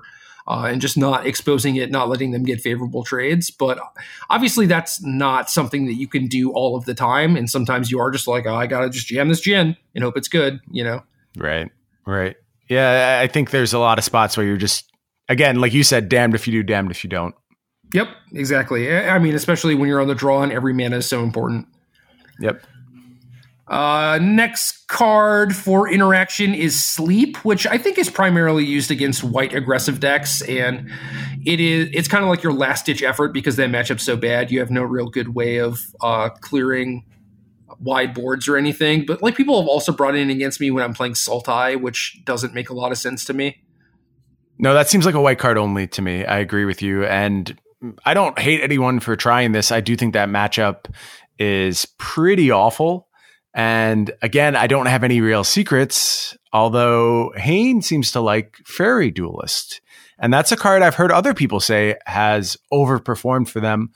Honestly, since I have put Fairy Duelist in my sideboard to try it out, I haven't been paired against white decks. So I can't really give an assessment of how good it is. I could buy it. Like it seems like it's a lot of spots where it'll get you a 2-for-1, but it's also kind of low impact at the same time. And the matchup feels so slanted in the favor of the white decks. I'm not sure Fairy Duelist is going to do enough to bring it back to your favor. Yeah, I don't think so either. I mean, Fairy Duelist does have more cross matchup applications, but it also seems like, kind of like you said, the matchup's so bad where having just a Fairy Duelist and getting like that nice clean 2-for-1 isn't going to do anything. It's not going to sway the matchup in your favor suddenly. So I'm skeptical. I guess I would mention that the default mode of white aggro presently is Azorius. And so if they wanted to have like Spell Pierce in post-board games, they probably could. I'm not 100% sure they should. Although now that I think about it, like if you're bringing in your entrancing melodies and all these effects, and especially if you start talking sleep, they probably should have Spell Pierce in post-board games. Now, granted, I'm actually fairly convinced that the Azorius aggro decks are like bad and the blue splash is winning in spite of everything else. I think you should be either base white or I think there's some merit to a black splash, but I think the blue splash is actually quite bad and people are starting to figure that out. But still, for the time being, if you're going to be playing against Azorius aggro, you certainly have to consider the fact that they will have access to Spell Pierce in post-board games. Yeah, I agree with you that it's not great. I mean, the mono white versions just like streamlined, beat you up, play Unbreakable Formation or whatever the formation card is called. I think that's the negate you want. Like that's the card you want to counter their wrath. I don't really understand why people are going so hard into blue presently. I think it's kind of a trap, and it's a shiny new thing, man. And people are trying it. It's got to be fogs, right? Like you need some way to interact with that. But even then, I think that you put them under so much pressure that, yeah, they're probably favored against you or whatever, but like not by a lot. Right. I propose in my article that's coming out tomorrow, Black Splashes, because I think Black Splash can do just as much to hang against the fog decks when you have access to Mortify and Duress. Like that's totally fine. And I just think those cards are like more in line with the proactive plan of something like these white aggro decks than cards like Spell Pierce, Negate, Deputy of Detention. But maybe I'm wrong. It'll be interesting to see where this deck ultimately settles. It does feel to me though like probably the best version is just straight mono white. Yeah. No, I'm with you. Black Splash is interesting though. Another card that showed up in Ted Felicetti's list is Selective Snare, which is sort of like a sleep, but can bounce all drakes, I guess. I don't know. I don't really see a place where you would necessarily want this. Humans is another name potentially that gets a lot. Maybe soldiers against the white deck. Does that do anything? Well, Knights, possibly. Yeah. So you can bounce all the history of Benalia stuff, which is decent, but it's like at 3 mana, maybe 4 mana if you're also trying to get the Dauntless Bodyguard or the Benalish Marshal or whatever. It's like you just play sleep. Yeah, it's certainly mana intensive in a deck that's playing, somewhere between 19 to 21 lands. And I would say the same about sleep, honestly. Like we're talking about 3 mana for Jhin being a ton. 4 mana for sleep is also a ton. So all of these cards have flaws, and I think it's part of the reason why white should remain a natural predator for this archetype. Yeah, I agree. I mean, Snare can maybe bounce some Drakes to force an alpha swing, but the sleeps are probably going to be able to do the same thing. And I've never really felt like I wanted sleep against Izzet Drakes. But sleep being 4 mana, I think it's just the tippy top of your curve. It's the last thing that you play, I totally get it. Yeah, you can make it work. Other options include Slimebind, which is 2 mana flash or enchanted creature gets -4/-0 for those of you who have not been drafting a bunch. And it's a good answer to a Danto Vanguard that I guess I wish we had for the last Pro Tour when we were talking about playing various Niv-Mizzet decks and stuff. And a Danto Vanguard is not really an issue for this deck, but just having a 2 mana removal spell that slows things down is reasonable. I would rather have Deep Freeze for the very specific things that are threatening, like Drakes and Niv-Mizzet and stuff, because Slimebind is just a little too narrow. But hey, if you want to Doomblade, it's there. Yeah, always good to have options. Blink of an Eye is a card that Alex has a copy of in his main deck, and I think that is so heinous that I just didn't even talk about it as far as a main deck consideration card. What do you hate so much about Blink of an Eye? You talked a little bit about Quench being this catch-all that can do everything. You can make the same argument for Blink of an Eye, right? No, because Quench kills it. And Blink bouncing a thing for 2 mana is fine. Having some way to interact with a Drake or whatever can be game breaking, but it's not like this is a one of effect that adds a ton to your deck because you already have Merfolk Trickster. You already have outs to those things. Yeah. I mean, you can think of Wilderness Reclamation turns where this matters, all those big, terrible creatures. You lost when they put the Wilderness Reclamation into play. You probably lost because you had a blink of an eye in your hand instead of something relevant. Instead of a real card. It's quite possible. Yeah, maybe just Quench is what that card should be instead. Yeah. Favorable Winds is one that you brought up I didn't really think about because it sounds crappy to me. Well, I think you need to have a real good reason to care about sizing to the nth degree. You're super concerned about Chain Whirler and you want to protect all your Storm Tamers. And, I haven't found a spot for it. I don't want you to think I'm playing Favorable Winds. It's just cards that bad answer. How many things are they normally going to kill with their Chain Whirler? Max 2, right? And so now you're playing a Favorable Winds after your 1-drop to try and protect your one thing. You could just not play the other 1-drop, or the Favorable Winds could be an Essence Capture or whatever. It's not realistic. Right. I mean, you have to get benefit from the Anthem effect too, and you have to go harder into flyers. I'm talking about a different configuration. If you're doing if you're insistent upon Warkite Marauder stuff and there's just way more flyers in your deck, then you can start talking about this stuff. I think as it stands though, not a card I've played or would play right now. Just something I wanted to have in my memory banks should the sizing ever be super important. Sam Black's article on SCG either today or yesterday had a blue-white Favorable Winds list in it. So, I mean, the card itself is okay, but just not in this deck, I don't think. Okay. Surge Mare is a card that some people play in the main decks, some very smart people like you and I, Brian. But for the most part is relegated as a sideboard card. And I mean, this happens a lot where this deck has the really narrow cards in the main deck, like the Spell Pierces and Essence Captures and stuff. And then you see a lot of the copies in the sideboard, so you can mix and match as you choose in whatever matchups. And we're kind of doing the same thing, I think, right? 2 Surge Mares made, 1 in the board. Oh yeah. Yeah. It's a lot of just getting your numbers correct in post-board games and making sure you can play whatever game plan you're looking to do in a certain matchup to its fullest effect. Yeah. There's another horse, Diamond Mare, that some people play. I think this card is awful. Their deck is all Lightning Bolts and you want to play a 2-mana 1/3. I mean, granted, you have Dive Down, right? But A, I would rather play Fountain of Renewal. And B, I think it does just everything worse, pound for pound, than Surgemare. Because you're talking about a deck that can't kill creatures. Like, if they play a creature, it's going to be on the battlefield, right? Surgemare is just going to save you way more life, gain you way more life effectively than Diamond Mare ever will. I occasionally get tricked into Diamond Mare, not only in mono blue, but I don't even remember what the last deck I was playing it in was, but whatever reason I was trying them out, and they're just always absolutely awful. They die immediately. Like you said, at least there's dive down here, but you made all the arguments. Surgemare is better, don't Diamond Mare. End of story.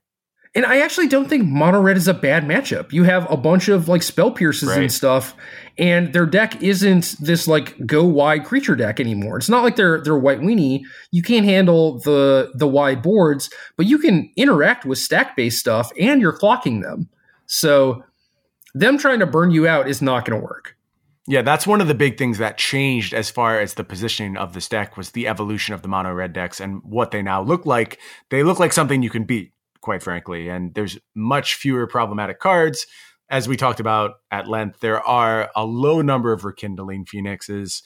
If this deck takes off, that may change. Maybe like big red strategies come back, or maybe there's finally another black-red mid-range deck leveraging things like Theater or Bedevil and those kind of cards. Although, man, now that mono blue is like a real deck, playing those 3 mana spells is not super appealing in a lot of spots, but they could try. And I think that Rekindling Phoenix will mask a lot of those weaknesses for them.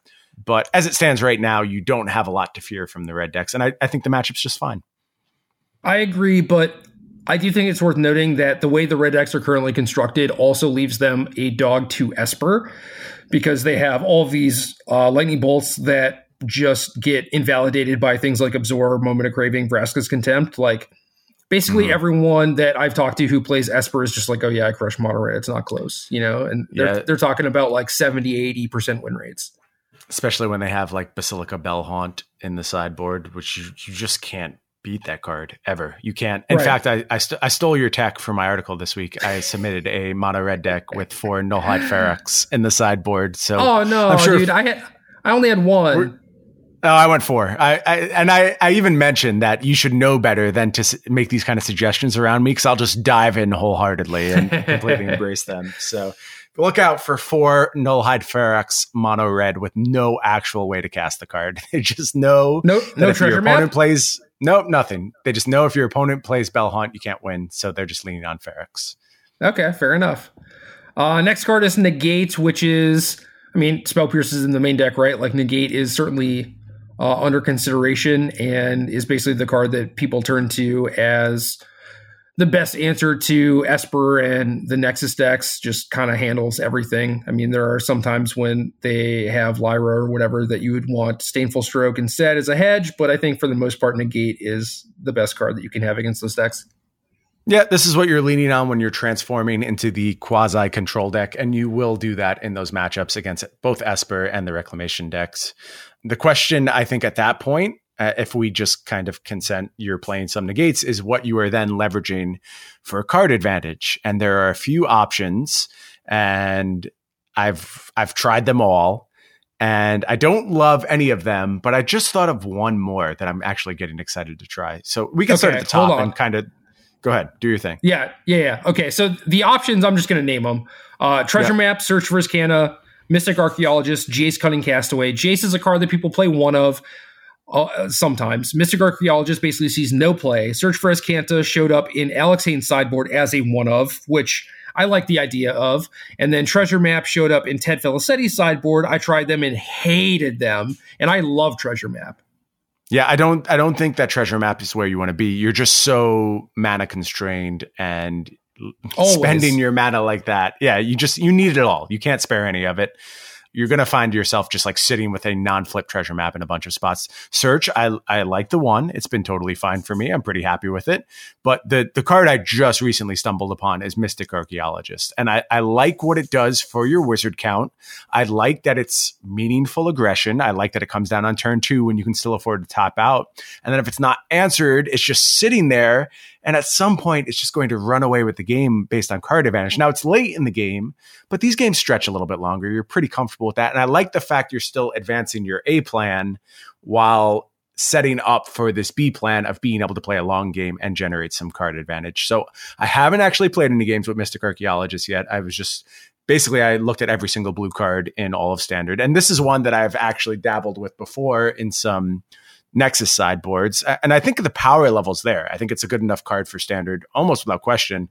The fact that you're getting some extra wizard synergies here is just a feather in its cap. And I'm excited to try this one out. Hate it. Of course. Why do you hate this card? You're talking about Treasure Map being too mana intensive and you want to play Mystic Archaeologist instead. Yeah, but Treasure Map, when you're not spending mana on it, does absolutely nothing. It's just a stone brick sitting there on the battlefield. This is still 2 damage a turn, which is important. I just talked about how in these matchups, half the time I'm happy and stepping a Merfolk Trickster just because I need to get on board and do some damage. Well, Archaeologist is doing that in the early game, and then as the game progresses, you just get the spot where you're like, I'll take 2 cards because there's no other action going on. And in the absence of that, it's just a beater, and you're happy with that. I am very excited to try Jace Cunning Castaway. Okay. You try Jace. I will try Mystic Archaeologist. We will see who comes out ahead. I will play 1 Search and 1 Jace. Search has been pretty good for me, actually.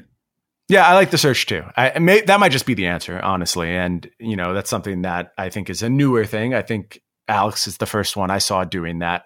I like it. I'm into it. Yeah, it doesn't find a threat, but I mean, it's also mana intensive too, which we should definitely note because we're talking about Archaeologist being bad and Treasure Map being bad. It can be plus mana too, right? Like you occasionally get some mana from it. Yes, absolutely. But I mean, in the late game, if it's 4 mana to draw a counter spell effectively, like you have 7 hits between Wizard's Retort and Negate, and that's not even counting the situations where like Dive Down and Spell Piercer counter spells, it's like, okay, like we're kind of doing it. As long as you just keep Teferi off the battlefield, you can probably grind with them. Oh, yeah, I think so.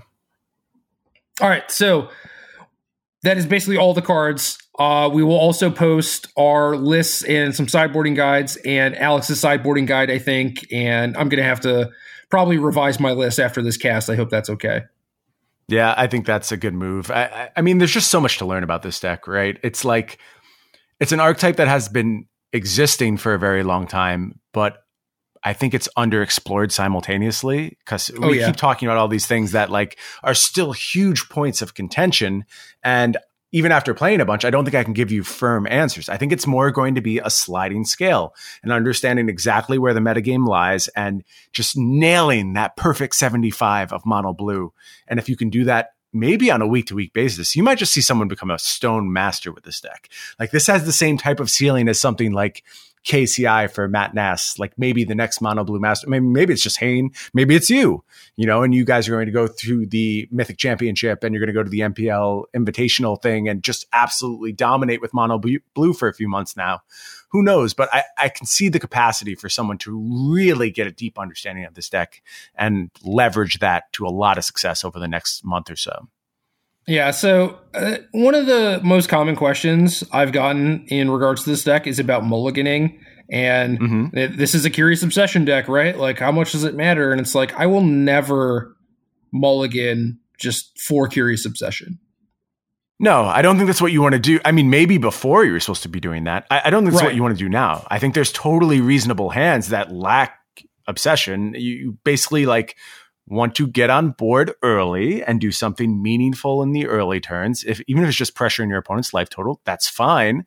And then have some way to deal with their key threats. I mean, the other plans is just like protecting your key threats, having a hand that can transition into turn 4 Tempest Djinn with Dive Down Up and just ride that to victory after having, 1-drop Essence Capture, Wizard's Retort for turns 1, 2, 3. There's a lot of setups that don't involve Curious Obsession, which are completely defensible, and you have a way broader range of keeps at this point.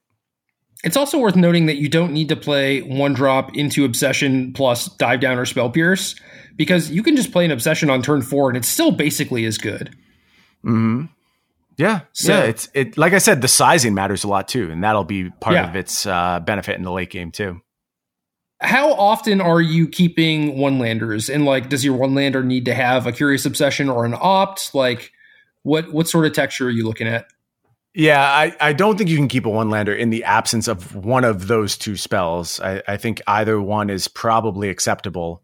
But I've certainly kept one-landers, and been rewarded for it. I think there's many defensible one land keeps. You just have to have some of the good stuff around it. Yeah, I've kept 1 mana like island, 1 drop flyer plus opt, both play and draw. And obviously on the draw, it's a little rough because if you're already on the draw, you're probably going to be behind, and then you have to opt for your second land potentially. Things just kind of spiral out of control from there. So it's a little looser than I would like. I think the rest of your hand has to be pretty good, but if it's island, 1 drop obsession, I'm in there every single time. Yep, I agree with that. I also like in a lot of spots too, just putting my opponent to the test. Like I'm on the play, I have the 1 drop. They play tap land on turn 1, and I just jam 2 Curious Obsessions on my 1 drop. And I'm like, okay, either I've traded these 2 Curious Obsessions for 2 more cards, and I haven't really lost all that much in the exchange, or you're dead and you're not meaningfully playing this game in any sense whatsoever. Like, don't feel like you always have to protect the Curious Obsession. It's right to just jam it in a bunch of instances. And if your opponent doesn't have it on turn 2, you just run away with the game and the game's over. So what do you think in those situations of maybe only playing 1, because they still have to kill it, right? It is still as threatening with 1 than 2. And then you have 13 draws to 7 other 1 drops, 3 spell pierce, 3 dive down, right? I think it depends a lot on the texture of your hand. Like you can certainly see alternate setups where you're fine, but like in the case of, I don't know, I'd have to think through it now. If you just had 1 drop, 2 Curious Obsessions, nothing else, do I jam there? Like, absolutely, 100% I'm jamming in that spot. I also like that it closes off some outs too. Like, there's not a ton of Moment of Craving in the format, but there is some.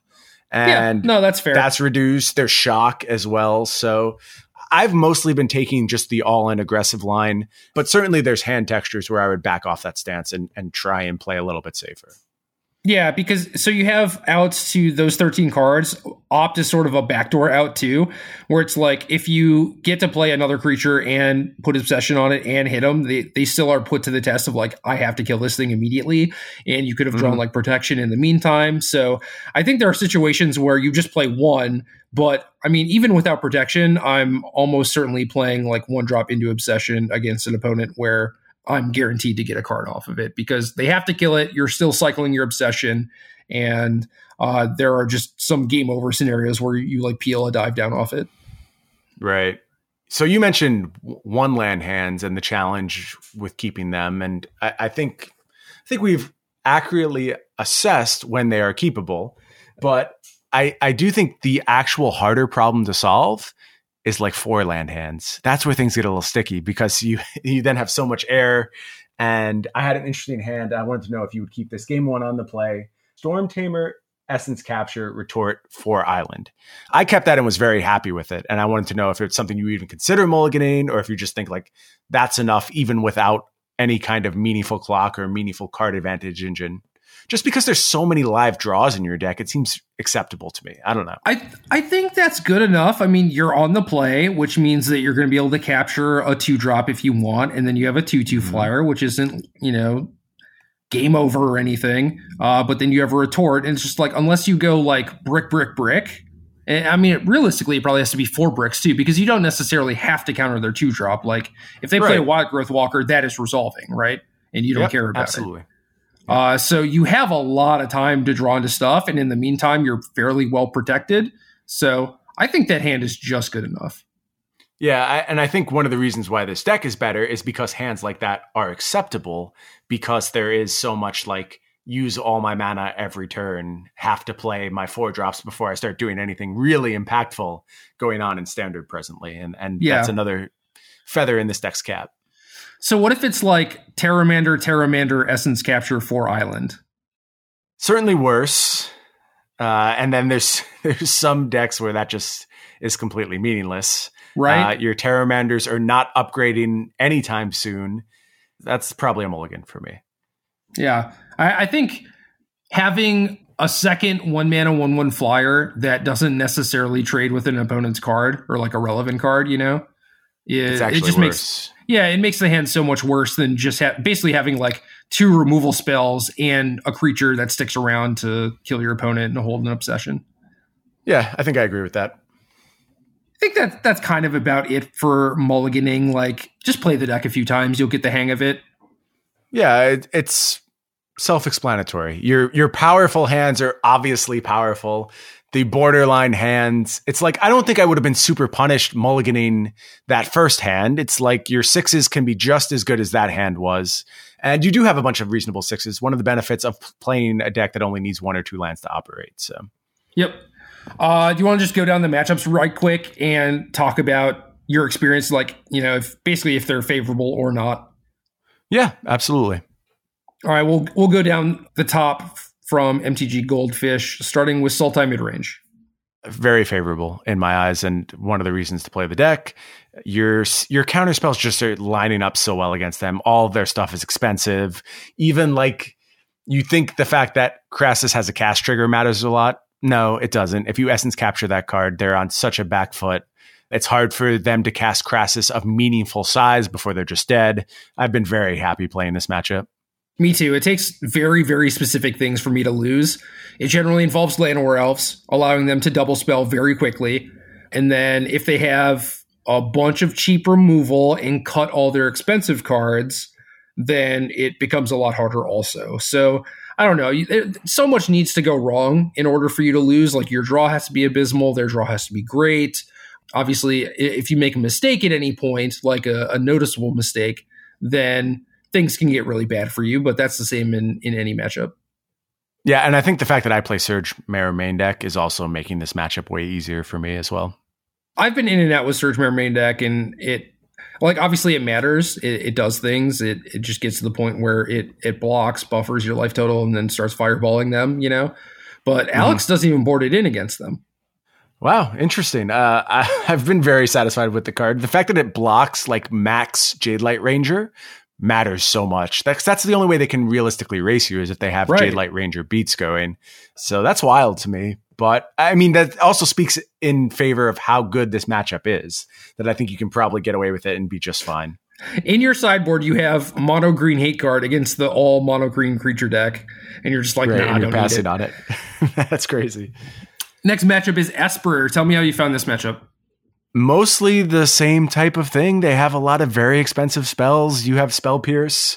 I think it's better for the Esper player than it is for the Sultai player, because they do have a little bit more cheap removal. They can do like Moment of Craving type stuff. They can play Counter Wars to some extent much better than the Sultai deck can. So still favorable, not as far favorable. Maybe we're talking like 55-45 is my guess. Yeah, I basically agree with you. I mean, I do think that you're kind of a natural predator to decks like this, but like Esper has just a bunch of cheap interaction, and the card Duress matters a lot, which obviously Sultai has potential access to too, but some of them have just been playing it in low numbers in both archetypes, which I think has helped Mono Blue a lot. Yeah, and it's also worth noting that, I mean, it's funny because we talked about doing this show. I don't know when we first said we were going to do Mono Blue. It was either Sunday or Monday where we figured out we were going to do a deep dive on this deck. And kind of in the 3 days since, it feels like this deck is already old hat. Like, now everyone's into it and it's starting to propagate all over the place. And maybe we're going to start seeing those first adjustments from these other decks now. And maybe decks will be more conscientious of this matchup. Whereas I guarantee going into SCG Baltimore, no one was like, I better be ready for Mono Blue. I'm going to play these cards. You're going to see some more subtle adjustments from all of these decks now that'll maybe get things a little bit more even. But I just think conceptually this deck has some edges against these strategies that are really hard to overcome. Your nut draw is unbeatable by basically everyone. Yeah. Yeah, that's a nice thing to have in your back pocket. You start drawing 2 cards a turn, you counter every spell they play. Like, no one beats that. I love having that out in any deck. It's one of the reasons I love Amulet. No matter what's going on the other side of the table, maybe I'll just kill you on turn 2 and you don't get to do anything ever. Like, it's always an option. And Mono Blue has a lot of the same feel to it. Yeah, Michael Jacob always used to use like nut draw potential as kind of a tiebreaker for his deck selection. Like, he wanted his deck to have some sort of nut draw that people couldn't beat, but it wasn't like, oh, I'm only going to play this. Yeah, I like that theory. Third most popular deck is Mono Red Aggro. We kind of talked about this before, where it's like the more spell heavy they are, creature light they are, the better this matchup is. Oddly enough, because you are still trying to like protect little crappy creatures, but Yeah, and I think things are still trending in the direction of spell heavy because, I mean, maybe what ultimately is just going to be proven is that these decks are not good, because I don't think the way they can compete is on the battlefield. I think both the Sultai and Esper decks have ways to mitigate their battlefield presence, so they can't win that way. If they're more stack based, then I think they are also getting preyed on by things like Esper. If they're all bolts, again, they can't beat all the life gain, and they're definitely getting preyed on by mono blue. So like, where's the sweet spot for these red decks? I don't really know. And I don't think big red is the answer to something like Esper. So it could be red gets a little bit squeezed right now, has to adapt to find an in. Maybe it has to be something like Gruul or, some other splash deck. But I think that the mono blue deck will find itself fine in that case as well. Gruul is good against Esper and mono blue, but is completely heinous against Sultai. Got it. Yeah, I don't have Gruul experience, so I can't speak to the matchups, but that's good to know. I think Legion Warboss is where you want to be for Esper and mono blue, and if you have enough like lava coils and stuff, even against Sultai, you are eventually going to get got by like fine finality, but hopefully then you have like a frenzy or enough burn to finish the game or whatever. But it is mostly just about playing the least amount of interaction that you possibly can, playing the most amount of threats. And, maybe that does involve rekindling Phoenix too, and not playing like 5-drops and treasure maps and stuff, but just kind of going back to like old school mono red, but, still playing stage, obviously. Yeah, not my strong suit. So I'm going to let others figure out that build of mono red, and then maybe I'll swoop back into the picture. But it has to change. I think that much is clear. Word. Next deck is Izzet Drakes, which not a lot of people were playing until Brad Carpenter top-aided Indy with it.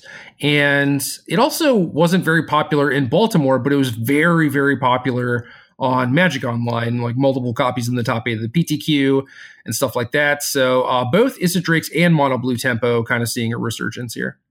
Yeah, it's interesting because most of the folks I talked to in Baltimore weren't super pleased with their Drakes deck. I know I had the chance to talk to Kevin Jones a little bit, who was playing actual Arclight Phoenix, went back to the older builds, thinking it was a way to get a leg up on Esper. He said his deck was fine. He didn't sound over the moon about it. And a bunch of other people I talked to on Drakes, again, all were like, it's fine.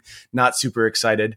However, I think it's a horrible matchup for Mono Blue. Probably, I don't know if this or the white aggro decks are the worst matchup, but I feel like I have a chance against Drakes, and I don't really feel like I have a chance against the white decks. Yeah, maybe that's accurate. I do think there's some lose to Drakes.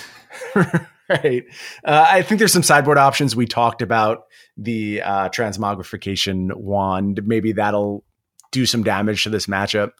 We'll see. But as it stands now, not favorable, probably like 40-60, maybe 35-65. I don't really believe in a lot of 35-65s. I think that's often a little bit overstated. So maybe I'll say 62-38. I don't know. It's definitely in Drake's favor. I think it's 30-70, but I haven't had Deep Freeze or the Wand in my deck in the matches that I played it. And I was going through all the Magic Online lists, trying to do some research to make sure that we talked about like every single sideboard option and stuff. And one of the things that someone was doing was like going up to 4 Essence Capture and 3 Essence Scatter. It was like, good God. Wow. Just so many counterspells, but that might do it, Yeah, maybe. I guess it depends if like they recognize that and then they just want to fight over your scatters and captures with Spell Pierce, and the fact that you're only, 19, 20 lands, you may just not hit the point where you're able to do that battle. Certainly you could as well. I don't know. Interesting approach. You also just straight up lose to Nimbus it, I guess, which is not great and makes that plan pretty heinous. Right. All right. Next matchup is the Mirror. I'm going to go out on a limb here, say that's 50-50. Yeah, exactly 50-50. Unless you're Alex, then it's probably like 60-40. Must be nice. Yep. Azorius aggro definitely gets worse without the blue when they're just like more low to the ground. And if they're slowing down a decent amount, it definitely helps you. But I think you're still just going to get beat up by like 1/1 life-linking vampires. Yeah, try some sleep. Maybe that'll let you steal a few games. But this is another bad matchup for sure. I would try to beat Drakes and just scoop this matchup. Maybe that's the approach. Look, again, in Baltimore, I talked to a bunch of people playing Azorius aggro. There were outliers, some people who absolutely love their deck, but what I heard a lot more of was just like consternation and why did I play this deck? And this was a mistake, and a lot of that going on. So I don't know. I personally believe that it's not particularly strong. It doesn't have a ton of good matchups. But if Mono Blue is going to take on a resurgence, then all that can change. So it'll be interesting to see what goes on in the coming weeks as far as the Azorius aggro decks go. Tom Ross and I were talking at one point during Baltimore and talking about how to try and fix his white deck. And I was adamant that the blue cards were just bad. And he was like, yeah, you're probably right. And then I was talking about cutting Dauntless Bodyguard and just trying to get like Rustwing Falcon and Healer's Hawk in there, play more flyers, be more low to the ground, and even have the Dub 2/2 flyer from the Planeswalker deck or whatever in the deck, just like play all flyers, right? But Tithe Taker is just incredible against Mono Blue. So if that becomes the case, then it's like, all right, don't play the crappy Leonin Sky Hunter or whatever. Right. Yeah, I don't know. I don't know what they're going to do. And, a build like that, now I'm worried about Esper, where you're losing access to Dauntless Bodyguard, and maybe you're just leaning super hard on the formation at that point, the Unbreakable formation. Yeah. And you can make that work. What were you talking, like 3-4 copies? At least 3, yeah. Yeah, card's good. It seems wildly underplayed to me for how impactful it is. Tom suggested cutting History of Benalia and or Benalish Marshal. So I could buy that. Yeah, History of Benalia is a card that, like, when it snowballs, you're like, oh, this card's unbeatable. And I see it so often doing nothing now in so many spots. And it's weird because it is so powerful, but that's just how formats go. Sometimes even the most powerful threats aren't lining up well. And I kind of feel that way about History of Benalia right now. Yeah, it just doesn't line up well with like anything that Sultai is doing. It's definitely, or almost certainly, your best card against Esper. Provides 2 threats, clocks them very hard, etc. But against Sultai, especially if you're on the all flyers plan, it's like, what are you doing with this history? It just doesn't do anything. Right. Next deck, you're going to love this. 4-color Gates, baby. I hope that it's Nexus of Gates, because I've come around. I've played very few games with Nexus of Gates, but I am convinced that it is way better than the creature version. Let's just stop the show right now. It's not going to get any better than that for me. We may as well pack it in. I still think it's a bad Nexus deck, but... Oh, okay. Okay. Well, the good news is that Mono Blue beats the living crap out of it. It's a joke. Yeah. You're a tremendous favorite. And that extends to all Nexus decks, really. I think that's one of the huge reasons why this deck is due for an uptick. Because if you go over to the Magic Online PTQ, Nexus actually dominated that PTQ. It also won that PTQ with a very nice looking Bant list. And it kind of feels like this could be the week where Reclamation finally turns the corner and becomes like the linchpin of the format and maybe lives up to its hype as the best card in Ravnica Allegiance, which I still absolutely believe it to be.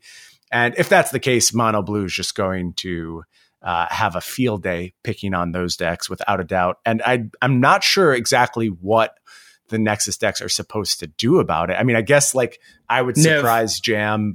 Yeah, Niv or Lyra is what comes. Just maybe like having access to all that stuff and just relying on your insane Gates mana base to let you cast it. But yeah, some big flyer that they're not prepared to answer in post-board games is probably how Nexus is going to steal a tournament over this next weekend. Yeah, the only time I've lost to Gates specifically is the Ram. Like, I can stop everything else, but it's like, if I don't have the right counterspell on the right turn, they can pretty easily like slip a Ram in, and then you just get killed by it pretty quick. Especially if they've done stupid things to me, man, with like Ram and Nexus, and it's been bad. I got bad memories. So all the entrancing melodies, things. all the entrancing melodies are coming in every time. That's a bold move, but yeah, it's the only way you lose. They have Crassus too, so I know. I think that's fine. Yeah. Yeah, there's like the other Nexus decks, and then it was down to like Esper midrange, which I don't think is very big, but like could probably be a kind of a bad matchup. I don't know. They could go wide with Hero Precinct 1. I haven't actually played against this deck much, but it seems like haven't played against it either. Yeah, I haven't played against it either, but it seems more problematic than Control. I mean, at least they're putting forth a game plan, which could be tough for you to deal with, and they still do like the problematic things against you. They still have answers and removal, and I don't know. Maybe that's enough. Yeah, so the last part is if you are not trying to play Mono Blue for whatever reason, what are you supposed to do in your deck to have counterplay against it or actually just improve your matchup. And we sort of talked about it a little bit, like the weaknesses that red has and how mono white could be best favored against it. What is a good side we're playing from? Golgari, Sultai, whatever. But Rekindling Phoenix is another one. And how often have you actually played against this card? I've lost every time I have. Like, I don't know, it's been a ton of times, but I just lose. If Rekindling Phoenix hits the battlefield, no matter what my board position is, no matter what else I have going on, I will eventually lose the game. It's very problematic for our deck, and you're not realistically going to get to 6 mana to steal it. I don't think there's any real way around it as it stands right now. I mean, Deep Freeze is a nice one for sure, and maybe I didn't have access to Deep Freeze in the games I played against Rekindling Phoenix. I would have to think back on it, but that's a start. But if it stays on the battlefield, you are almost certainly going to lose. It is very problematic for our deck. Could you ever attack into it and then steal the egg with Entrancing Melody or bounce it with Exclusion Mage, something like that? I never had a spot to in the game I played. The problem was it just shut down my card advantage engine as well. And drawing 1 card a turn, I didn't find any answers. And then a second Rekindling Phoenix entered the battlefield, and now one was attacking, one was blocking. So, Yeah, fair enough. Other things that I like are just duress, lowering your curve in general, trying to go wide because mono blue doesn't really block that much. So as long as you are just clocking them while also keeping their important cards off the battlefield, you can beat Siren Stormtamer beats and Merfolk Trickster beats. I believe in you. I think you can do it. Drakes and just Niv Mizzet in general. Niv Mizzet is just incredible because, like I said, your clock is not that fast. They are relying on counter spells to interact a lot and don't have a lot of ways to interact with it. Like, there are lists in the last week that are just cold to Niv Mizzet. Like, literally can't beat it. Yeah, and I haven't seen a lot of Niv Mizzet recently, and it feels like it's time for a resurgence, right? Like, this is a Niv Mizzet week. This is where it's supposed to make its re-entrance into the metagame and make people respect it again, because it's been gone from the early weeks of this format. Yeah. And I think rightfully so. I mean, there are a lot of answers to it. The metagame was not necessarily ripe for it when Mono Red was crushing everything and whatever. And Sultai obviously has a lot of good answers. So it's like, well, you can play Star of Extinction. It took a while for that card to come back, but otherwise you had to lick and stick Niv Mizzet dive down, and those strategies were always a little flimsy. Mm-hmm. No, that's fair. But yeah, Niv Mizzet certainly out of the sideboard of Drakes is incredible. And then if you want to do stuff like play it in any of the Wilderness Reclamation decks, either with or without Nexus of Fate, that is certainly doable. And that is the thing you can do. Just slow down the game with like Shock, Lava Coil, some counter spells, and then play Niv Mizzet, because they're going to be hiding behind a counter wall and they can't do anything. Yeah, maybe those Teamer Niv Mizzet decks are ready to pop back up, the Teamer Reclamation Niv Mizzet stuff. And when you get to play Niv Mizzet and then immediately untap all 6 lands you just used to play it, that's a really good feeling. It's very difficult to lose from that point. Big surprise. So, final part of the show, finally, we have a question from the Discord. Yeah, so we asked our listeners this week to give us their best mono blue related questions, and we were over in our Discord looking through these. A lot of great questions, but I want to talk about one from C Sparks. And C Sparks asks, the Arena ladder seems to be adapting to combat mono blue fairly well, with more copies of Shock and Shivan Fire, more flying blockers, and even hate cards like Collision Colossus and Sagittarius Volley. What do you think is the best way to respond to a more hostile meta?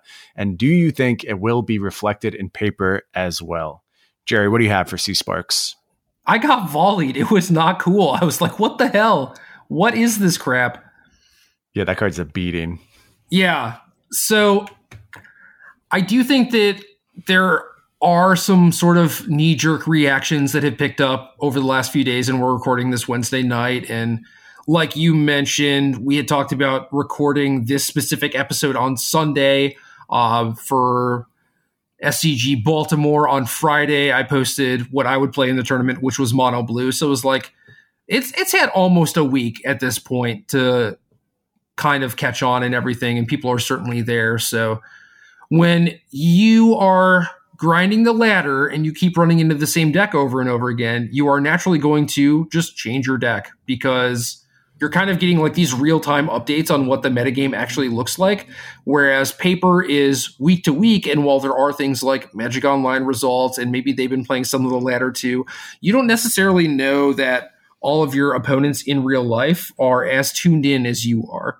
So I think for the most part, people might change their deck choice or change something specific about their deck. Like maybe they will not be as cold to mono blue as they normally would, but I don't think that people are going to make any drastic decisions, right? Like it's not like you're going to show up to SCG Dallas and everyone is going to be playing mono white aggro all of a sudden. Like that's just not going to happen.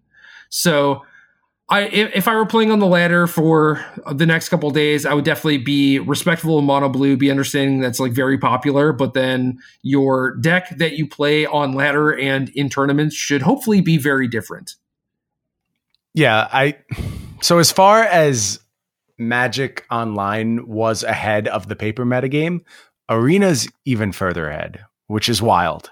But things are evolving to answer mono blue, where I actually think that Paper hasn't even fully contemplated the deck's existence as it stands right now. So C-Sparks, you are involved in a community of players who are, quite frankly, absolutely on the cutting edge. Like these are players who know what's happening with Standard. A lot of times they're the players shaping Standard. You know, you're looking at someone like Kane or Baker. These are the guys figuring out decks every week who are pushing things ahead. And when you're involved in a Discord like that, you kind of get this tunnel vision and start to believe that everyone understands things on this level. I think if you're showing up at Dallas, there's going to be a very large portion of the room that has no idea this mono blue swell is even happening right now. And the news is just going to be, sorry, go ahead. The news is just going to be getting to them that like Esper is a good deck. Yeah, you're exactly right. Like they're going to look at the SCG results and be like, "Ooh, I think Esper's pretty good." And that seems weird when you're as plugged in as you are and you're participating in our Discord and all the cutting edge information is coming out literally on a 24-hour basis. It's like we talk about the 24-hour news cycle. Our Discord is a 24-hour news cycle for Magic. It does not stop. It's always innovating. It's always working. It's always moving forward. And it can lead to this perception that things are at a more accelerated state than they actually are. I think mono blue will be an excellent choice at SCG Dallas. I think it's an excellent choice for any RPTQs being played this weekend. I think you are going to be ahead of the format playing mono blue. If you're on the ladder, maybe there's some concessions to be made. Maybe you want to hate on mono blue for a little while. Maybe you do want to pick up the white aggro decks, which I think are like pretty fine for ladder play for the most part anyway. You certainly get a lot of games in very quickly, which is a plus. So maybe that's the approach to take on the ladder. As far as Paper goes, I expect big things out of mono blue in Dallas. Yeah, absolutely. I do feel like there are a lot of people who are like, all right, Wednesday rolls around. What am I playing this weekend? And then they start checking the results from last week's tournament. It's like, all right, Esper's busted. And then, maybe they go a step further and they're just like, oh, I guess, mono blue would be great. But I think a lot of the time people are just like, oh, I'm going to play Esper or, some other deck that they have that might have a reasonable matchup against it or whatever. But no one goes so far as to be like, all right, everyone's going to play mono blue because it's good against Esper and Sultai. Everyone's going to have Sagittarius Volley. All right, I have to get off that and, play White Weenie or whatever. Like it doesn't work that way. And there are so many times where I've just leveled myself by going like a level too deep.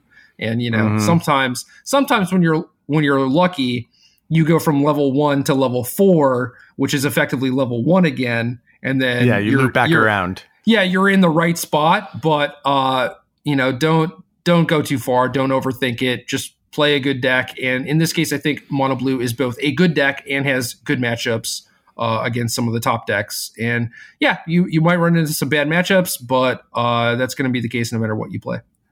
Yeah, I'll be pulling for the shitters this weekend. I'm definitely rooting for everyone who is choosing to pick up mono blue. It's a bold choice. It's one that shows a lot of range, and it's honestly just a really fun deck to play. I'll be heading to Arena right after we finish this cast to do some more mono blue nonsense. Well, I have to start working on other things, and I'm not playing a tournament this weekend, so I am done with mono blue for now. I have to go work on things like the Invert Wilderness Reclamation deck that 5-0'd. Oh, good God. Well, Godspeed. Any Wilderness Reclamation deck is a friend of mine. So as always, did you keep see me that posted. deck? No, I haven't seen it, but now actually I'm going to go look at that as soon as we finish the podcast. And then I can go back to Mono Blue. I know we've been talking for 2 hours, but let me tell you about this deck that uses 4 copies of Invert Invent to get its 1 Nexus of Fate and a Flood of Recollection to rebuy the Invert Invent, right? What? So once you have all the mana, you just take like 4 turns in a row, and then on the last one you get a Vivid Revival to get back all the Invert Invents. And yeah, man, you just keep going. You basically Why are we doing this? Because it's once you have Reclamation and X amount of mana, you just take all the turns. Like the game just ends. And in the meantime, like Invert or Invent, whatever, is a good setup card because it finds card drawing or Growth Spiral or like Shimmer or whatever to help you find Reclamation. I think you would actually like it. Do you know what else I just realized? What? It also killed Surge Mare. What a nightmare scenario. Oh my God.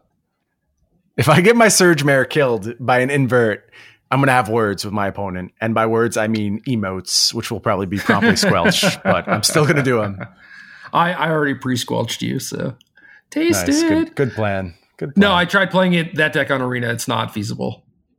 Yeah, there's some issues with the Nexus decks on Arena. I think like the ones with kill conditions are completely fine. If you're just like making a Crassus and then swinging over a couple turns, that works. Anything else is very problematic. And I hope there's some form of answer coming soon because, I mean, Arena's been such a tremendous tool for understanding Standard, for testing Standard, for playing Standard. I'd hate to see the metagame fracture already. Like, are there really going to be 2 different metagames, the Magic Online / paper metagame and the Magic Arena metagame? That would be really sad because I've really been enjoying my time with Arena, and I hope there's some solution for the Nexus problem. Mono Blue will just show up and beat all the Nexus decks. It'll be fine. All right, that works too. That's game.